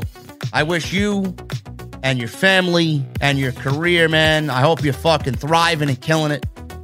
I wish you nothing but the best, brother. Nothing. Hopefully you are able to come out to one of these meet and greets. Whether it's Vegas, I'll be in Vegas for Double or Nothing. I may be in Orlando for Revolution. I'll be in Atlantic City for Dynamite. We're doing a meet and greet down there, which I'll announce in the next coming week or so. But if you're out at one of these things, man, listen, bro, I'm taking you out to dinner, and drinks are on me and Hoop Media. Seriously. Unbelievable. I appreciate you, bro. What was I even talking about? I fucking lost all train of thought, man. I know. That's what he does, man. RKO out of nowhere. 500 bomb, bro. What were we talking about? We were talking about, you were mentioning about the Bryan and Danielson match because Ulysses said, I don't know why it went on first. Oh, yeah. No, from a logical standpoint, if you put it on second and it's supposed to be an hour-long match, well, if it goes an hour, judge else. If you put all the other title matches and the other matches first to get ready for this match, what if the match only goes 10 minutes? Where's the rest of your show? Yeah. Where's the rest of your show? You have it go on first, and then if it goes the full hour and things have to get cut, then you say, hey, this match has to get pushed to next week because this match went long. But if you save it for an hour and it goes 20, 30 minutes, what are you going to do for the rest of the show? I agree. Hopefully that answers your question, Mr. Ulysses Smith. Susan D'Ambrosio, re-upping for 4 months. I feel like you just re-upped, Susan, but thank you. Much love, JD and Jesse. I think Ruby was robbed. Jade Cargill winning the TBS title is bullshit. And what do you think of the outcome of the tag team match? I think we answered all those questions in the review, Susan. Hopefully we got, I know you got your membership in at the beginning of the show. Hopefully we answered your questions. Susan is one of my trusted mods over on my channel, man. There you go. Susan's awesome. Hooligrim with a $5 super chat. Poor Ray Phoenix spot was unnecessary. Indeed it was, bro. Was that a poo stain on Jericho's hair? I don't know. Maybe he dyed his hair, man. He's going gray. Don't know what the big deal is. I'm going gray. I'll be using Just for Men in about a fucking year or two, bro. Look at me. You know? Cargill now is that botch instead of that bitch. MJF and Punk's promo was gold. And Doo-Hop. Hashtag get off my TV. You talking about Grimm's brother? Doo-Hop? What did he do now? Doo-Hop's always been nice to me, man. Doo-Hop's cool. Killing Me Smalls becomes a member in the venue. First timer, man. What are you drinking? First round's on me for becoming a VIP. Alcora Strange Lee with a $19.99 super chat. Yo, JD, I sent you an email last night to check out the projects that I built. Shout out to the OTS family and prayers for Ray Phoenix. Also thought we were getting a Christian turn tonight. You and I and Jesse thought the same thing, Alcora. And I did get the emails. I did check it out. I am terrible with my email. I will be replying to you within the next, I would say 12 hours. Either tonight or tomorrow morning, bro. Week. Excuse me. What? What? What? Oh, what? No, shut your mouth. Go ahead, man. Oh, no, sorry. Ulysses Smith with a $5 super chat. Looking at how bad that Jade BS Ruby Soho match was, and the Big Swole BS, Thunder Rosa definitely should have been in that match, I think. Yeah. Thunder Rosa, man, can't get any better. Say about Thunder Rosa, guys. Don't worry about Thunder Rosa. She's protected, bro. They have plans for her, and she's gonna be at the top. There's no need to worry about Thunder Rosa's booking. Whatsoever. Ted Evans becomes a new member in the venue. Ted Evans, what are you drinking, bro? Rounds on me. Thank you. Love when someone becomes a member, man, and shows commitment to the venue. The Glorious One with a $5 super chat. Jade was the right choice to win. No, she wasn't. Whoever beats Jade for the TBS title will be mint and put over. No, they won't. Ruby Soho better at chasing the title. Hashtag just saying. No, she's not. No, she's not. I don't even want to see Ruby chase. I don't want to see Ruby chase either. She's a loser. Yeah. Oh. Ahoy Princeton with a $10 super chat. CM Punk will probably bring up that MJF is the only pillar not to win any gold. I'm sure he will. I'm sure he will. Marcus Gunn with a $5 super chat. TK had Jade become TBS Women's Champion all along, JD and Jesse. I should have seen this coming. The way, like Jesse said, the way she has been booked for the last year and a half, it may have been the plan from the beginning. So who the fuck are we to know what Tony Khan did? Only he knows. Jonathan Rendon becomes a member in the venue for the first time. Jonathan, what are you drinking, brother? And don't tell me H2O. Rounds on me. Munchie Time with a $4.99 super chat. Prayers to Ray Phoenix and wishing him a speedy recovery. I had to look away on that final replay on that table spot. Absolutely unnecessary. Yes, it was totally unnecessary. Tony Khan with a $2 super chat. I am the greatest booker ever. I don't know about ever, but Booker of the Year for 2021 and 2020? Yes, absolutely. Israel with a $5 super chat. TK does it again. What a show from start to finish. And the Bryan Danielson Hangman match was a bloodbath between two. It was way better than the first match. I could see that, man. I'm not going to argue that. It's just a preference thing. Yeah. Mr. Premium with a $4.99 super chat. I didn't even realize what happened to Phoenix until I saw your tweet. Surprised I didn't see the spot when it happened live. Freaking crazy, man. Premium. I don't know how you didn't see it, man. I mean, if you looked away after the first replay, you missed it. But if you stuck around and your eyes were fixated on the fucking replay, you turned away in fucking sheer terror, like I did. Disgusting. We got Eder Augustamar and Christopher Caldwell becoming members to the venue, man. Thank you guys very much. What are you drinking, man? I recommend some nice Jack Honey. I do. Awesome stuff. I know Jesse's a Crown Apple type of guy, so am I. I hate that stuff. That Honey Jack, I hate it with a passion, man. We got Randy B with a $5 super chat. What's up, JD? Jade winning is going to hurt the legitimacy of that title. She's way too green. What happens when she gets in the ring with skilled women? She will be exposed, like Jesse and I said, Randy. The more women Tony Khan brings in that are very seasoned and veterans, she will be moved down the ladder very, very quickly. She better get caught up fast. Bro, why is Issa in the chat? I fired her last week. Issa is still in Puerto Rico, I believe, bro. Okay, good. You better keep your mouth shut, man. You've been future endeavored. Issa is not future endeavored, man. Bro, I hired her. I'm firing her, bro. She's never Listen, here. man. With Osakui and this big bomb, when Issa gets back from her vacation, bro, her and I have to go have several cold beverages. Why? She doesn't work, man. Yeah, she does. She's a very hardworking woman. What are you talking about? She is not working in this chat. How do you know? Because she's never here, bro. I'm right here. The man, she is a woman of many talents. What are you talking about? Bro, she's sending me fucking pictures and shit on her Twitter and everything. She's in the Bahamas and she's in the island. You know where she's not serving drinks. You leave me for that shit. Listen, bro, if you could wake up with a fucking ocean view every morning, would you leave Puerto Rico? If it was my job, yeah. No, I wouldn't. Look, she even. I'm gonna read her super chat now because she just did a $4.99 super chat. Happy New Year, boys! Wishing you both all the views, likes, and subs. XOXOXO heart emoji. See? Something to work. Jeez. Randy B, thank you. Fire. Randy B, thank you for your $5, man. Omega Kong with a $20 super chat. Every time I'm down, Jesse and JD and the OTS family have cheered me up. Forever thank you. Please send prayers. Going to New York City tomorrow. My aunt, my second mom passed away. Funeral Saturday. She took me to my first wrestling match. Omega Kong, man, I hate hearing that, bro. I hate hearing that, man. Listen, everybody in the venue, gather together and give me some prayer emojis for Omega Kong, man. He's coming to my city tomorrow.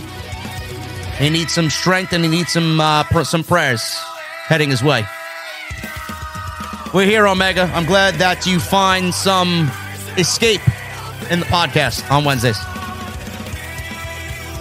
Awesome. Eder, with a $5 super chat, says nothing. Thank you, brother. Israel with a $10 super chat. I thought the Lucha Brothers Jurassic match started slow, but it ended up a little surprised by the outcome. I didn't agree with the Jade Ruby match. I thought Ruby would win the match in some way. Yeah, I thought she was going to win the match as well, bro, but she didn't. But she didn't. Raisin Brand with a $100 super chat from earlier. Jesse, the idea of William Regal becoming the first on-screen GM for AEW. He doesn't know if it's a good idea or not. What do you think about it? Because if there's one man I'd love to see a GM on AEW, it would be William Regal. I'll be honest, I don't know if I want to mess up or not mess up. I don't know if I want to change the whole dynamic of the show like that by adding a GM.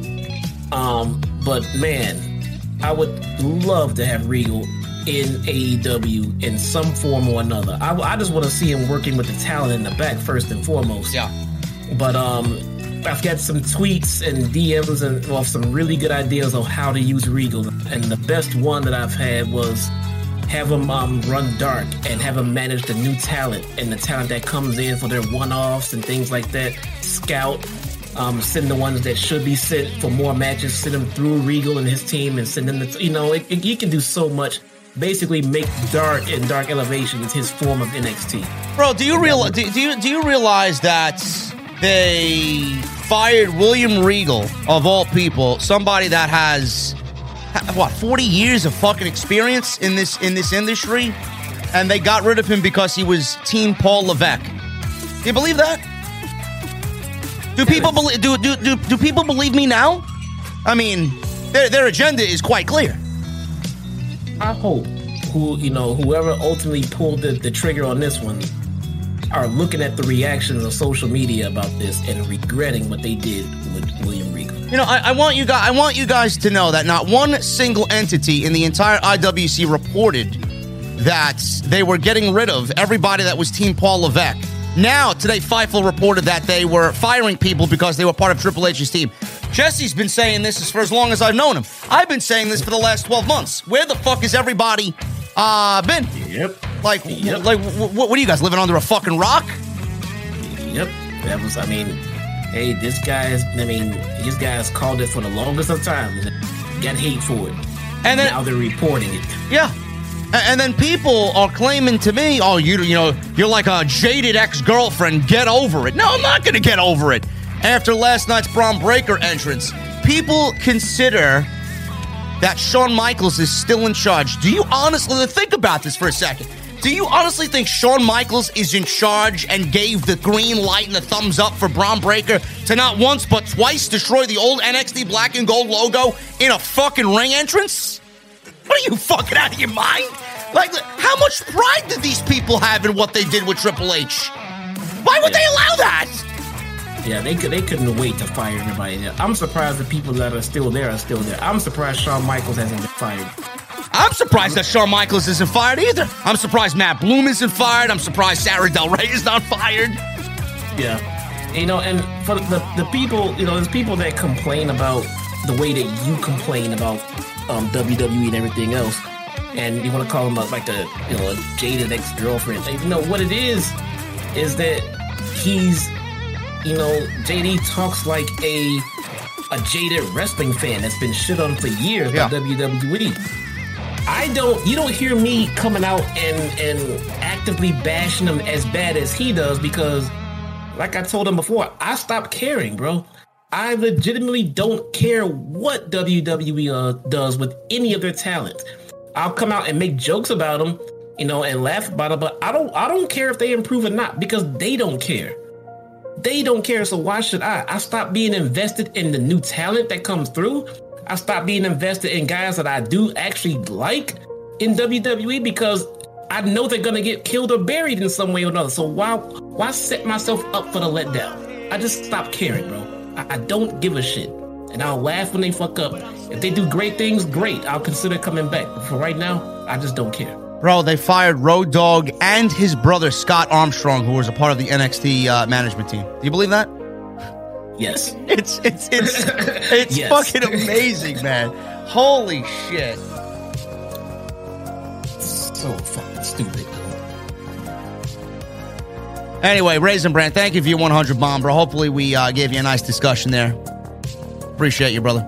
Phil becomes a member for 2 months. Thank you, man. Danielson and Hangman killed it.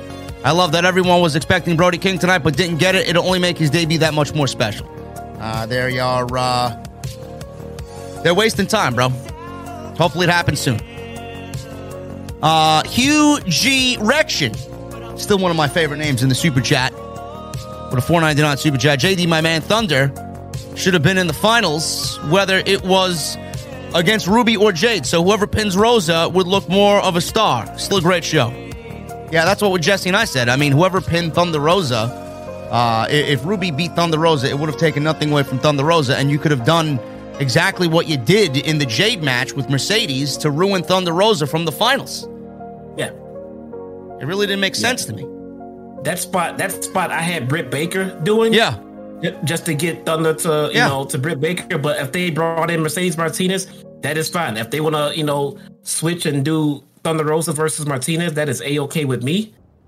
But it just should have been Thunder Rosa and Ruby Soho. Yeah. Jerry Ramey with a $20 super chat. I'd like to see Bryan do a long heel world title reign like he did during his 15-month reign in 2005, 2006 in Ring of Honor.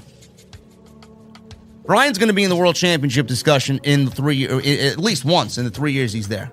We are getting Punk versus Bryan for a world title. It's going to happen. That's going to be their stadium main event. Either that or Okada's going to be involved in their stadium event, in the main event. One or the other. Yeah. Nathan Hughes Connection with a $5 super chat. Thoughts on Bischoff saying no one will care about Hangman and Danielson because there's no story. Sounds like a clown to me. Eric Bischoff has lost all validity with everybody that listens to him because he comes off nothing more than a fucking hater. Nobody cares about Eric Bischoff. Yeah, exactly. He's following the typical narrative in the community. Let me hate on AEW because it's going to get me views. I guess the 83 weeks has run its course, right, Bischoff? Now you got to join in on all the AEW hating because it's the only thing keeping your fucking podcast relevant. Great job. And it gets him on stupid wedding segments in WWE. Yeah, because that was real entertaining. Nathan, thank you so much, brother. Captain Solo, 7 months. Thank you for recommitting to the venue. Who is a better worker, Great Khali, Giant Gonzalez, or Omos? My pillow. If I had to choose one, though, if you had a gun to my head, if I had to choose one. Wait, who are the three? Great Khali, Giant Gonzalez, and Omos. Can I get Braun Strowman in there at least? Bro, I'm going to have to go with Giant Gonzalez. Really? At least his outfit kind of fit the part. Yeah, I refuse to pick one of those. That's terrible. Oh, man. Frank Sen with a Canadian $5 super chat. Nyla Rose has a wife. Yeah. So who is she? Confusion of the highest order. I don't meddle in people's personal affairs, bro. Nyla Rose, as long as Nyla Rose is happy. So what? Nyla Rose is not married in the ring, so who cares? Not any concern of ours, man. Ross, 51 with a $4.99 super chat. AEW was awesome tonight. JD, are you going to AEW in Atlantic City in February? No, but I will be holding a meet and greet at one of my favorite bars, not too far from the venue. I will be announcing that in the weeks to come. Idiot. What the fuck? Huh? Done. Carry on. This bad microphone. The best in the world, $5 super chat. Have you seen the new Wyndham vignettes? The date 2/2/22 comes up. That's a Wednesday. I hope it I don't know. What are we talking about? Wyndham vignettes. Where did you see these Wyndham vignettes? Is it on his Twitter? Jesse, you got to do investigative work, man. Go to his Twitter. I'm looking. Hold on. Go to his Twitter. Best in the world. Thank you for bringing that to our attention, man. Jesse's on it. Ricardo Linnell with an 18-month recommitment, bro. You are fucking amazing, man. Thank you so much. MJF isn't going anywhere. He's doing a world-class troll job on WWE. At the end of his contract, he will remain AEW OTS #1, then, now, and forever. Thank you, Ricardo. Buddy. There's nothing on his Twitter. I'm not on Instagram. Buddy in the chat. I hope to see you there, man. I'll be announcing that in the week. Greg Wimmer Guitar with a $1.99 super chat. JD is such a joke. Man, I must be hilarious that you're donating money to speak hate to me. Thank you, bro. I'll be buying a Dunkin' Donuts egg wrap tomorrow with your $1.99. I appreciate you. Can you hate me too? He doesn't hate me at all? I guess not.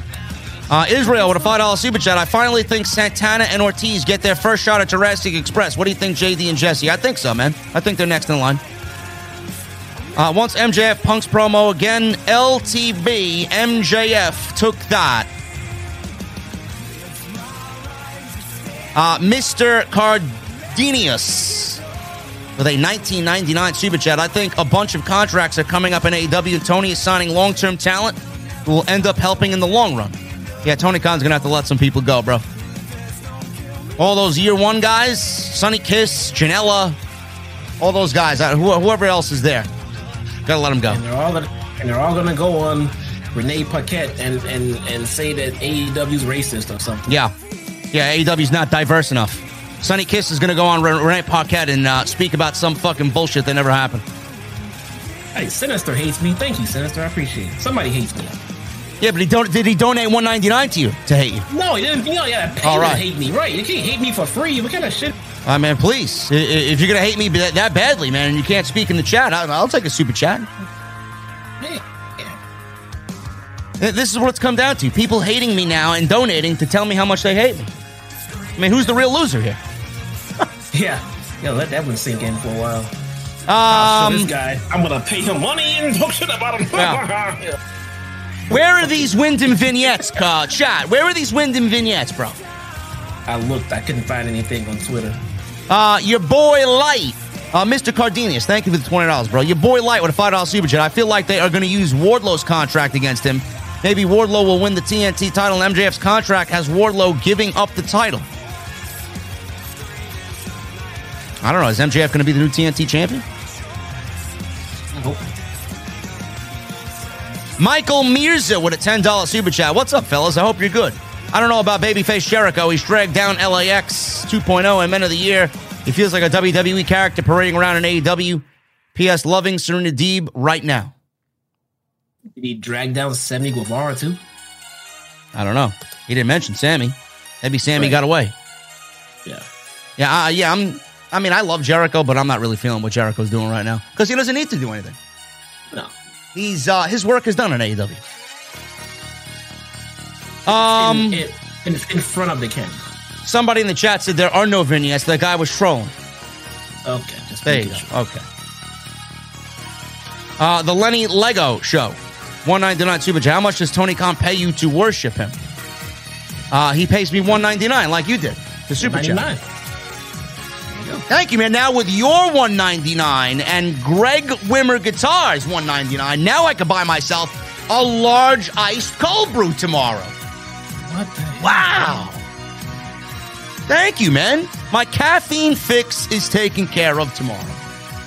Jeez. Gavin Deeth with an Australia mite. $5 super chat. Should AEW and another father and son combo of Bailey Matthews if released from NXT UK and Regal. I don't know what you're talking. Who the fuck is Bailey Matthews? Does anybody watch NXT UK here? No. Koji with a $5 super chat. Hey, yo, JD, we out in Brooklyn looking for these IWC apologies these motherfuckers owe you. And it's looking like a ghost town. Give my man his followers or his flowers for his facts. Koji, listen, man. If I had a fucking nickel for all the apologies these fucking ghouls on social media owe me, I'd have enough to buy that Rolex I want for my 40th birthday in about 4 weeks. Todd Twilly with a $5 super chat. Think Jade was winning from day one in TK's mind. Why would TK embarrass Jade by putting Jade in that tough spot she wasn't ready for? I think TK probably had Jade penciled in to win this entire thing from day one as well. She came out with her new outfit and everything. She had a win face on, man. Art Suave Angelo with a $4.99 super chat. Riho, Sheeta, Sammy, Scorpio Sky, Nyla, world champions. Is that not enough diversity? I don't get people. Soho deserved to go over. Listen, Art, that's not enough diversity, bro. That's not. I need more. I'm not fulfilled with my diverse AEW. Kevin Wedderburn with a $5 super chat. Shout out to JD and Jesse. Does Booker T look and act like that character Goldar from the Mighty Morphin Power Rangers? I could, now that you mention it, I could weirdly see that. No, I don't remember the character that well. He was that big gold guy that stood next to Lord Zed. Oh, okay. Yeah. Okay. Okay. Yeah, Kevin Wedderburn. Thank you, man. Phil with a $19.99 super chat. Jade isn't ready. Ruby had the better story. She's been chasing her first championship for 11 years. I hope AEW knows what they're doing, giving it to an undefeated superstar, because that in itself can be a dicey situation. Diversity, stupid. Yep. God. Phil, we're all about being diverse here, man. Yes. And we did not like Jade winning the title, by the way. Kelly Yamaguchi with a $5 super chat. Thank you, Kelly. Jade Cargill better improve or else. That TBS championship will be meaningless. By the way, Jesse, I already finished my shrimp tacos. Don't steal them. LOL. Shrimp tacos are disgusting. I heard you talk about that in the last stream or something. I'm like, well, shrimp tacos? I don't need seafood, man. I don't eat seafood either. Keep that shrimp away from my fucking tacos, man. God. Phil with a $9.99 super chat on top of his $19.99 super chat. He's actually got two $9.99 super chats. He says, I hope Ruby is okay because that jaded spot from the second rope looked bad. That was stiff as hell. I feel like the legacy of the TBS title will be tarnished from this match. And send Veer, send Hook. It doesn't matter. They are all going to be some of the greatest superstars in this generation of pro wrestling. Imagine them as a tag team. Unstoppable. Now, Hook would demolish Veer and be a tag team all by himself and win the tag team titles all by himself. And the TBS title, I'm not ready to say it will be tarnished, but Jade should not have won the title, Phil. Ruby should have won the title. So the company needs more diversity. Nyla Rose was one of the first women's champions. She checks so many boxes, it's not even fucking funny. I don't understand what's wrong with people, man. Listen, man, I don't know. I mean, two of the first four AEW women's champions were Japanese. Like, I don't understand you people. Is that not diverse enough? Nope. And Sheeta has worked her ass off to speak better English. I think what she meant to say was it wasn't swole enough. It's not enough swole representation. Yeah, it's not swole. Yeah, it's not swole enough. Yeah. Thank you, Phil. Captain Solo with a $5 super chat. Can't wait to see Toni Storm in AEW once she's eligible. Do any of the reports know how serious Sasha Banks' injury is? Captain, I went over that in the extra today. If you missed it, it's on the channel. The report is that she has a sprained leg. I'm telling you right now, man, Sasha better get back. Otherwise, SmackDown is in some serious shit. You know? Sasha says she's fine. Sasha says she's fine. Yep. If Sasha says she's fine, Sasha's fine. Daniel Baez with a $10 super chat. Just got back from the Prudential Center. Nothing matches a Dynamite Live. Watching that Phoenix injury up close on the replay was insane. Plus, what could be a knee injury for Atlas on Rampage? Daniel, we read about that. Reports on Atlas and the Phoenix injury, man. It looked fucking gruesome even on television. But we hope that you had a great time at the Prudential Center, man. Dynamite Live, AEW Live in general is fucking great. Willie Martin with a $10 super chat. I'm sure Jesse knows, but Marina Shafir had a pretty good match with Statlander, and they let her have a squash match last night. She may have turned some heads. God, I hope not. We don't need Marina Shafir in AEW. Jeff with a $5 super chat. AEW mentioning WWE's brilliant. They are building legitimacy on WWE's past that WWE likes to forget. It's almost like it's their strategy. It is brilliant. It's not really AEW doing anything to build legitimacy. It's just the fact that AEW likes to be very truthful, and the truth hurts. The truth hurts. Yes, Jesse doesn't want Marina Shafir in AEW as well. What is this shit? Who? Yo, I don't know, man. You watch Dark. Don't you do watch-alongs for this shit now? Did you see Marina Shafir turn heads? I saw Marina Shafir. Okay, that's all I need to know. I don't know what... Look, tune into my watch-along, guys. I don't know what the fuck you guys are watching. Join me on my Dark watch-alongs when we will break down the talent as it's happening. Here, I'll put it back in the chat. And why it looked the way it looked and how bad it looked or how great it looked. Marina Shafir is not fit to be a pro wrestler. Buddy, in the chat, she looked nothing like her NXT stuff, JD. She looked nothing like what I wanted to see in NXT. Bro, look, the quick and simple breakdown is this. Shafir has been in training under Bloom and Triple H for years, and they couldn't get her to TV. And now she's over here, and I'm looking at her. It's not meant to be. I suggested putting her in a China room. Because, I mean, with her husband in the business and, you know, the friends and the clout she may have gotten, I think in a silent China-type role as a manager, I think Marina Shafir will have a future in this business. But in the ring, working full matches is not for her, bro. There's no disrespect. It's just not meant to be. It's not meant for everybody. Stu Sexton becomes a member for 23 months. Wow, Stu Sexton is the next in line for that gold microphone. Thank you, Stu. You've been here for a very long time, man. I appreciate you very much. Glad to be a part of the OTS family. Keep up the hard work, JD and Jesse. One more month, and Stu is a gold microphone-wielding VIP member. Anthony with a Canadian $20 super chat. JD and Jesse, thank you for always keeping it classy on here and keeping it real. Jungle Boy will always be my hero for dating Anna Jay. I think Jungle Boy's Jesse's hero as well because of that. Who do you think will win the AW Tag Team titles next week? Is there a Tag Team title match next week? If there is, that doesn't matter. Jurassic Express is not dropping the titles after. No. He says hashtag Von Wagner promo school. Oh, boy. Skicky Buddy says, all I'm saying is remember when Jesse talked shit about Britt Baker? Well, yeah, man, because Buddy. she was bad. Buddy. We're not here comparing Marina Shafir and Britt Baker now, are we? I mean, look, bro. Shafir has been training for years. Britt Baker got her shit right in less than a year. All right, if you would have gotten it right under the team that Triple H put in place where he was producing talent, I mean, just shooting talent out of NXT, but Shafir and Jessamine Duke couldn't get to TV, bro. I believe in that team, and I don't believe there's talent there, not in the ring. And secretly from me to you, Anthony, fuck Jungle Boy. Oh, man, fuck Jungle Boy. That guy sucks. We're only kidding. We love Jack Berry here. Okay. Osakwe, man, thank you fucking from the bottom of my heart, man. Thank you for the 500 bomb. Really. You are truly a saint. I love you, man. Big Hodge Meaty even chiming in here, man, with a $9.99 super chat. My boy Big Hodge. We're going to get together real soon. And we're going to do some things. Shout out to Big Hodge, man, in the chat for the $9.99 super chat.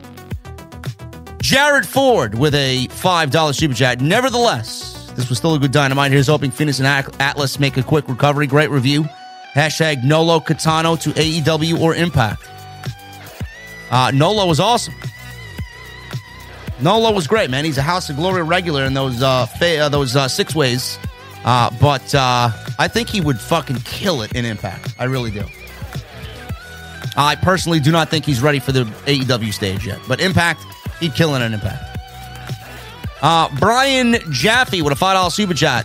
When Jungle Boy went for the kill switch, thought that was the flashing neon sign that the cage heel turn was coming. Yeah, I thought it was going to be somewhere during the match. I don't know if it was going to be particularly in that spot, but it was tailor-made tonight for a Christian Cage heel turn.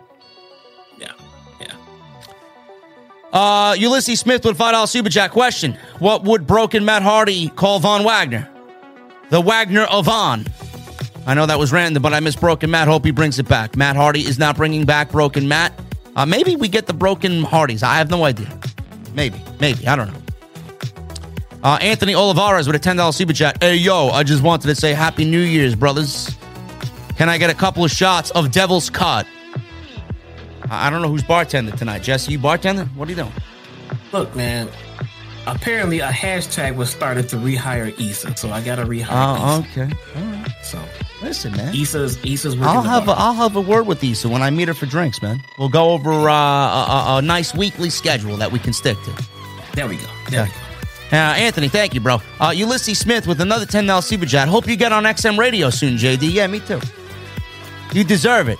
You work too hard to not to. Also, Jesse, hope much success for you on your channel, bro. And Kelly is a very stunning lady, at least I like to think so. And then he puts a heart emoji. Kelly? Listen, what are we, the Bachelor here? I guess so. Who's Kelly? Am I fucking Tinder now? That I all of a sudden turn into a Tinder YouTube channel? Probably. You're a jack of all trades, right? I would like to think so, yeah. Ulysses, I think Kelly is actually dating somebody, bro, and she's all the way in Japan. I don't know how that's going to work out, bro, unless you're into long-term relationships. Bro, I have 990 subscribers right now. 10 more. Listen, go subscribe to this Geeks YouTube channel, man. You need 10 more fucking geeks to go over there and subscribe. 10 more geeks. Come on, guys. Here we go. We paste it again right here. 10 more. Ulysses, thank you for the $10 super chat, man. I don't know if Kelly's listening, but Kelly, listen. Hit up my boy Ulysses. Big Hodge with another $9.99 super chat. Look at this guy. CNC Critiques and Connoisseurs Season 2. Let's fucking go. Yes, we're coming. Win. We're comment's changing, man. The whole concept's changing, bro. Win. The whole concept's changing, man. I got half of this season coming up in my refrigerator right now, man. It's been waiting for Hodge. There we go. Brandon J. Thank you, Hodge, man. We'll get together soon, man. We gotta have drinks or something, man. Soon. Peanut butter whiskey. Gotta be flowing. Brandon James Shea with a $1 super chat. No message. I don't need it, man. Give it to Issa. Put it in the tip jar. There we go. Ulysses Smith becomes a new member. One wrestling fan becomes a new member. Thank you for being VIPs, guys. What are you drinking? Shayla with a $5 super chat. Happy New Year, JD and Jesse. Looking forward to Thunder Rosa and Mercedes Martinez. Prayers for Ray Phoenix. 1,000. There you go. Thank you. Thank you, everyone. Shayla. And thank you to everybody subscribing to Jesse. He's hit 1,000 quicker than I recall anybody hitting 1,000. I got someone took him like 3 fucking days. Yeah, someone sent me a DM. I think it was Ruben. Is it Ruben or Salrex? Shout out to Salrex. Salrex guys have been helping me out with these thumbnails, and they are fucking amazing. So listen, man. Salrex is my boy for a few years now, man. He's done incredible work, many T-shirts. He actually, I guess I should say this now. There will be a JD from NY Shorts channel coming.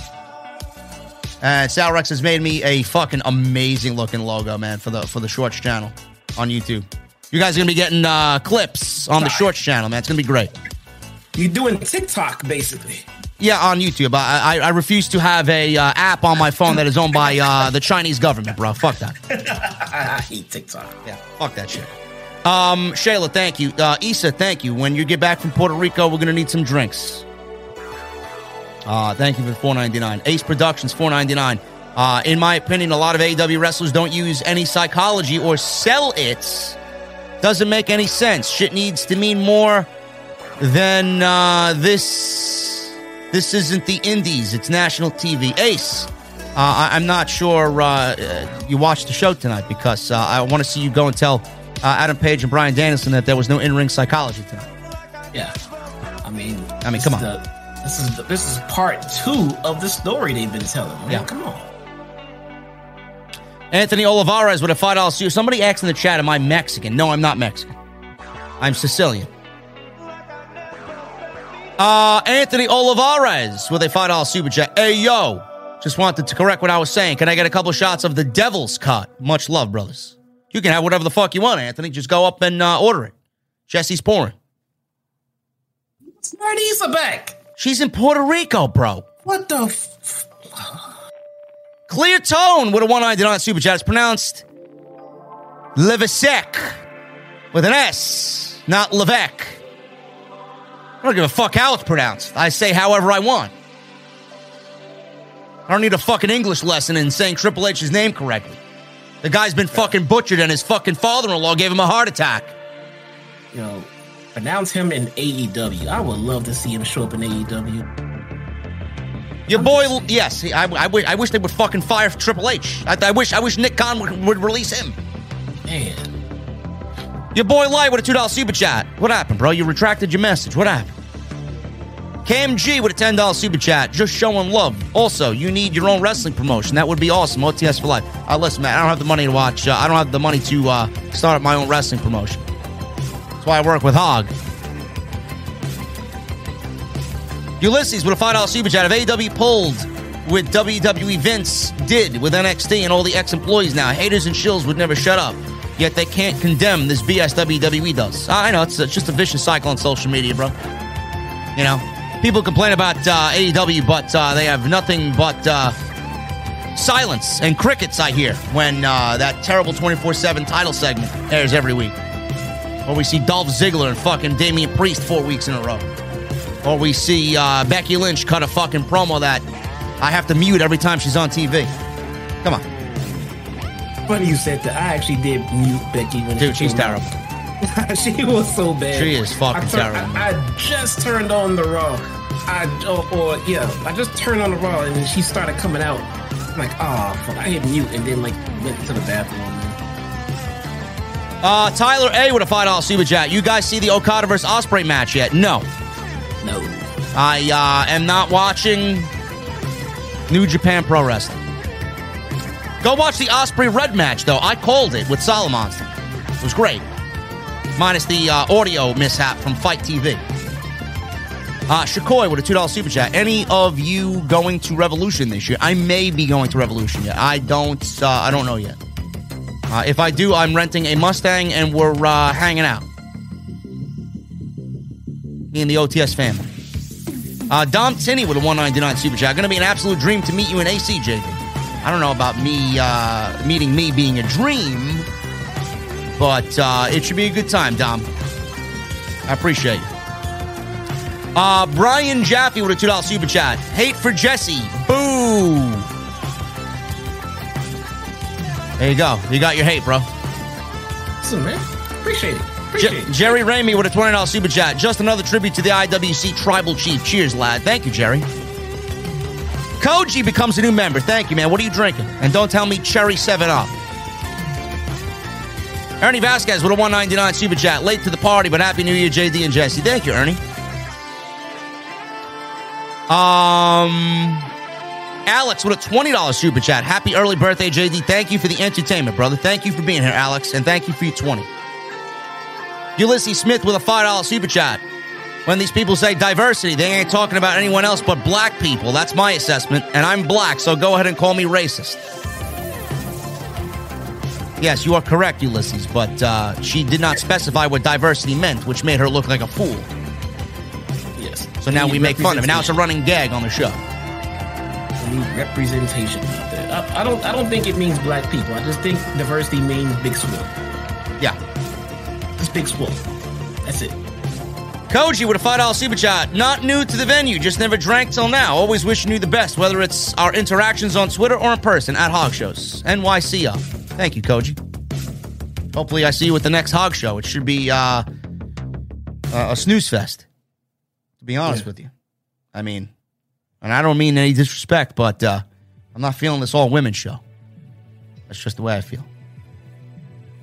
John Michael Channer with a $4.99 super chat. Much respect to you and Jesse. OTS for life. Just got back from the Prudential Center. Missed OTS, but going to rewind and watch. AEW for life.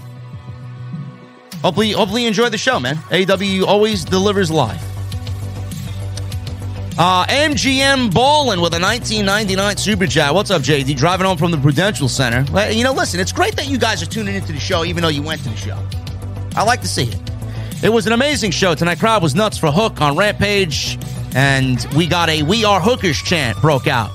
Just popped in here for a second to show some love and have a good night. Thank you, Ballin. I appreciate that, brother. Get home safe. Eder Augustimar with a membership, 3 months. Thank you for the resubscription, brother. I was surprised Jade beat Thunder Rosa. Should have been Rosa versus Ruby. I'm pulling for Jade to really step up. Jesse and I think it should have been Rosa versus Ruby as well. Willie Martin, JD versus Jesse on Dynamite. What songs would you guys choose as theme songs, and who wins? Chat. 1 for JD, 2 for Jesse.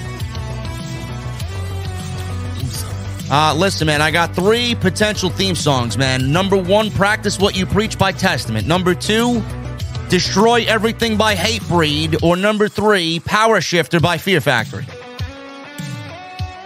And everybody's going to go number 1. No idea. I never thought about it. I don't know. Buddy with a $2 super chat. Can we talk Danhausen? He fits Impact much better. Absolutely. I don't want Danhausen in AEW. I went and watched the Danhausen match, and I don't want to. Yeah. No. I never even watched a Danhausen match. I did, because the guy is polarizing on social. I like the gimmick, but I saw him work. He's more fun on social media. Jeremy Lewis with a 5-month re-up, man. Thank you. Hangman and Bryan had a good match tonight, but I like the hour draw more. I can only imagine how Luchasaurus feels right now. What a weird night. Yeah, Luchasaurus. I mean, listen, man, it's not Luchasaurus' fault. It's just the spot was unnecessary. Yeah, I mean, he didn't do anything wrong. Look, it happens, bro. This was a bad spot. It was an accident. David Works with a $2 super chat. Who is the best booker ever? Vince McMahon. Yeah. Old Vince McMahon, not Vince McMahon now. Please don't mix up the two. Christian Shea with a $1.99 super chat. No message. Give it to Issa. We don't need it. Never mind, Christian. I'll take that back. You could give the $1.99 to Issa, but I didn't see you donate a $19.99. Thank you. AEW was so amazing last night. Could anyone beat Hangman Page? Yeah, MJF. And Clear Tone with a $1.99 super chat. OTS is boring. Hey. Wow, man. Hey, I think it's not boring. What do you think about that? Can you answer that, please? Man, listen, it's so boring that he donated $1.99 to the show, and we've been live for 2.5 hours. No, I want to have a discussion about it. So he has to do another super chat to answer my question. What is boring about it? Tell me. Super chats only. Yeah, Clear Tone. What's boring about OTS, bro? Super chats only. I mean, all right. I gotta get out of here. But before I say anything else, happy birthday to my firstborn child. She's turning 12 years old today. Happy birthday to Daddy's little girl. I love you. Happy birthday to Jesse's daughter. What, you getting out of here early? Her birthday's at midnight, man. Midnight Central Time. Let's go. Wrap it up. All right, I'm getting out of here. We got one more super chat here. Hold on. Let me hit pilot. Let me get into the fucking Mustang. Ulysses Smith with a $5 super chat. Do you guys think when Adam Cole finally turns on the Bucks and makes the Undisputed Era official, you think they will be called Undisputed Era and get the theme? Ulysses, yeah. Are you fucking new around here, bro? Yeah, it'll happen. I mean, give me a break, man. The fuck are you talking about? I don't understand you. Why would they get the Undisputed Era name and the Undisputed Era theme? By the way, Adam Cole's theme music now is better than the Undisputed Era theme. It is, and I love the old. Yeah. Now listen, happy birthday to Jesse's daughter. Ulysses with another $5 super chat. Do you guys think 33 is too late to pursue becoming a wrestler or get in the business? Yes, I do. It worked for DDP, but maybe not for everybody. Yeah. Like I said, happy birthday to Jesse's daughter. He's going to get out of here. He's in the trunk of the car. He's riding in style. The road is not bumpy. If anybody's wondering, it's a smooth road on the highway that I'm on right now. And I will be back live tomorrow, Thursday afternoon. We're going to talk about these WWE releases and make a lot of people look even more foolish because they think Shawn Michaels is in charge and they continue to believe that Triple H and his legacy is not being erased. So we will talk about that. I'm hearing that there are more releases to come. I have no fucking idea who they are. But according to sources that are in the know, there will be more releases. Also, make sure you guys go and check out all the other videos, Raw, NXT, Extra from today. Follow me on social media at JD from NY206. That's Twitter and Instagram. Hit that subscribe button down below. Thank you to all the super chats, man. You guys absolutely fucking murdered it tonight, man. I love you. Let's try and do the same thing on Friday. I'll be live tomorrow. Let's try to do the same thing tomorrow. 9 new members, 9 new VIPs tonight, man. You guys are awesome. And we're going to continue the streak, man. Off the Script has been on fire ever since the start of the new year. Let's continue that going into tomorrow and Friday. But, guys, I'm about to get out of here. Jesse's about to go spend time with his family. I need a couple of things from you guys before I get out of here and roll this window up. I need those guitar emojis in the chat, and I need those Mustang emojis in the chat from all my VIPs if you got them. And we got 9 new VIPs tonight, man. And when that guitar solo comes on, I need that music on max, guys. I will see you all tomorrow live talking about the WWE releases and then back on Friday, SmackDown and Rampage. Until then, guys, thank you so much. And I'll see you back tomorrow live on OTS. See you guys later.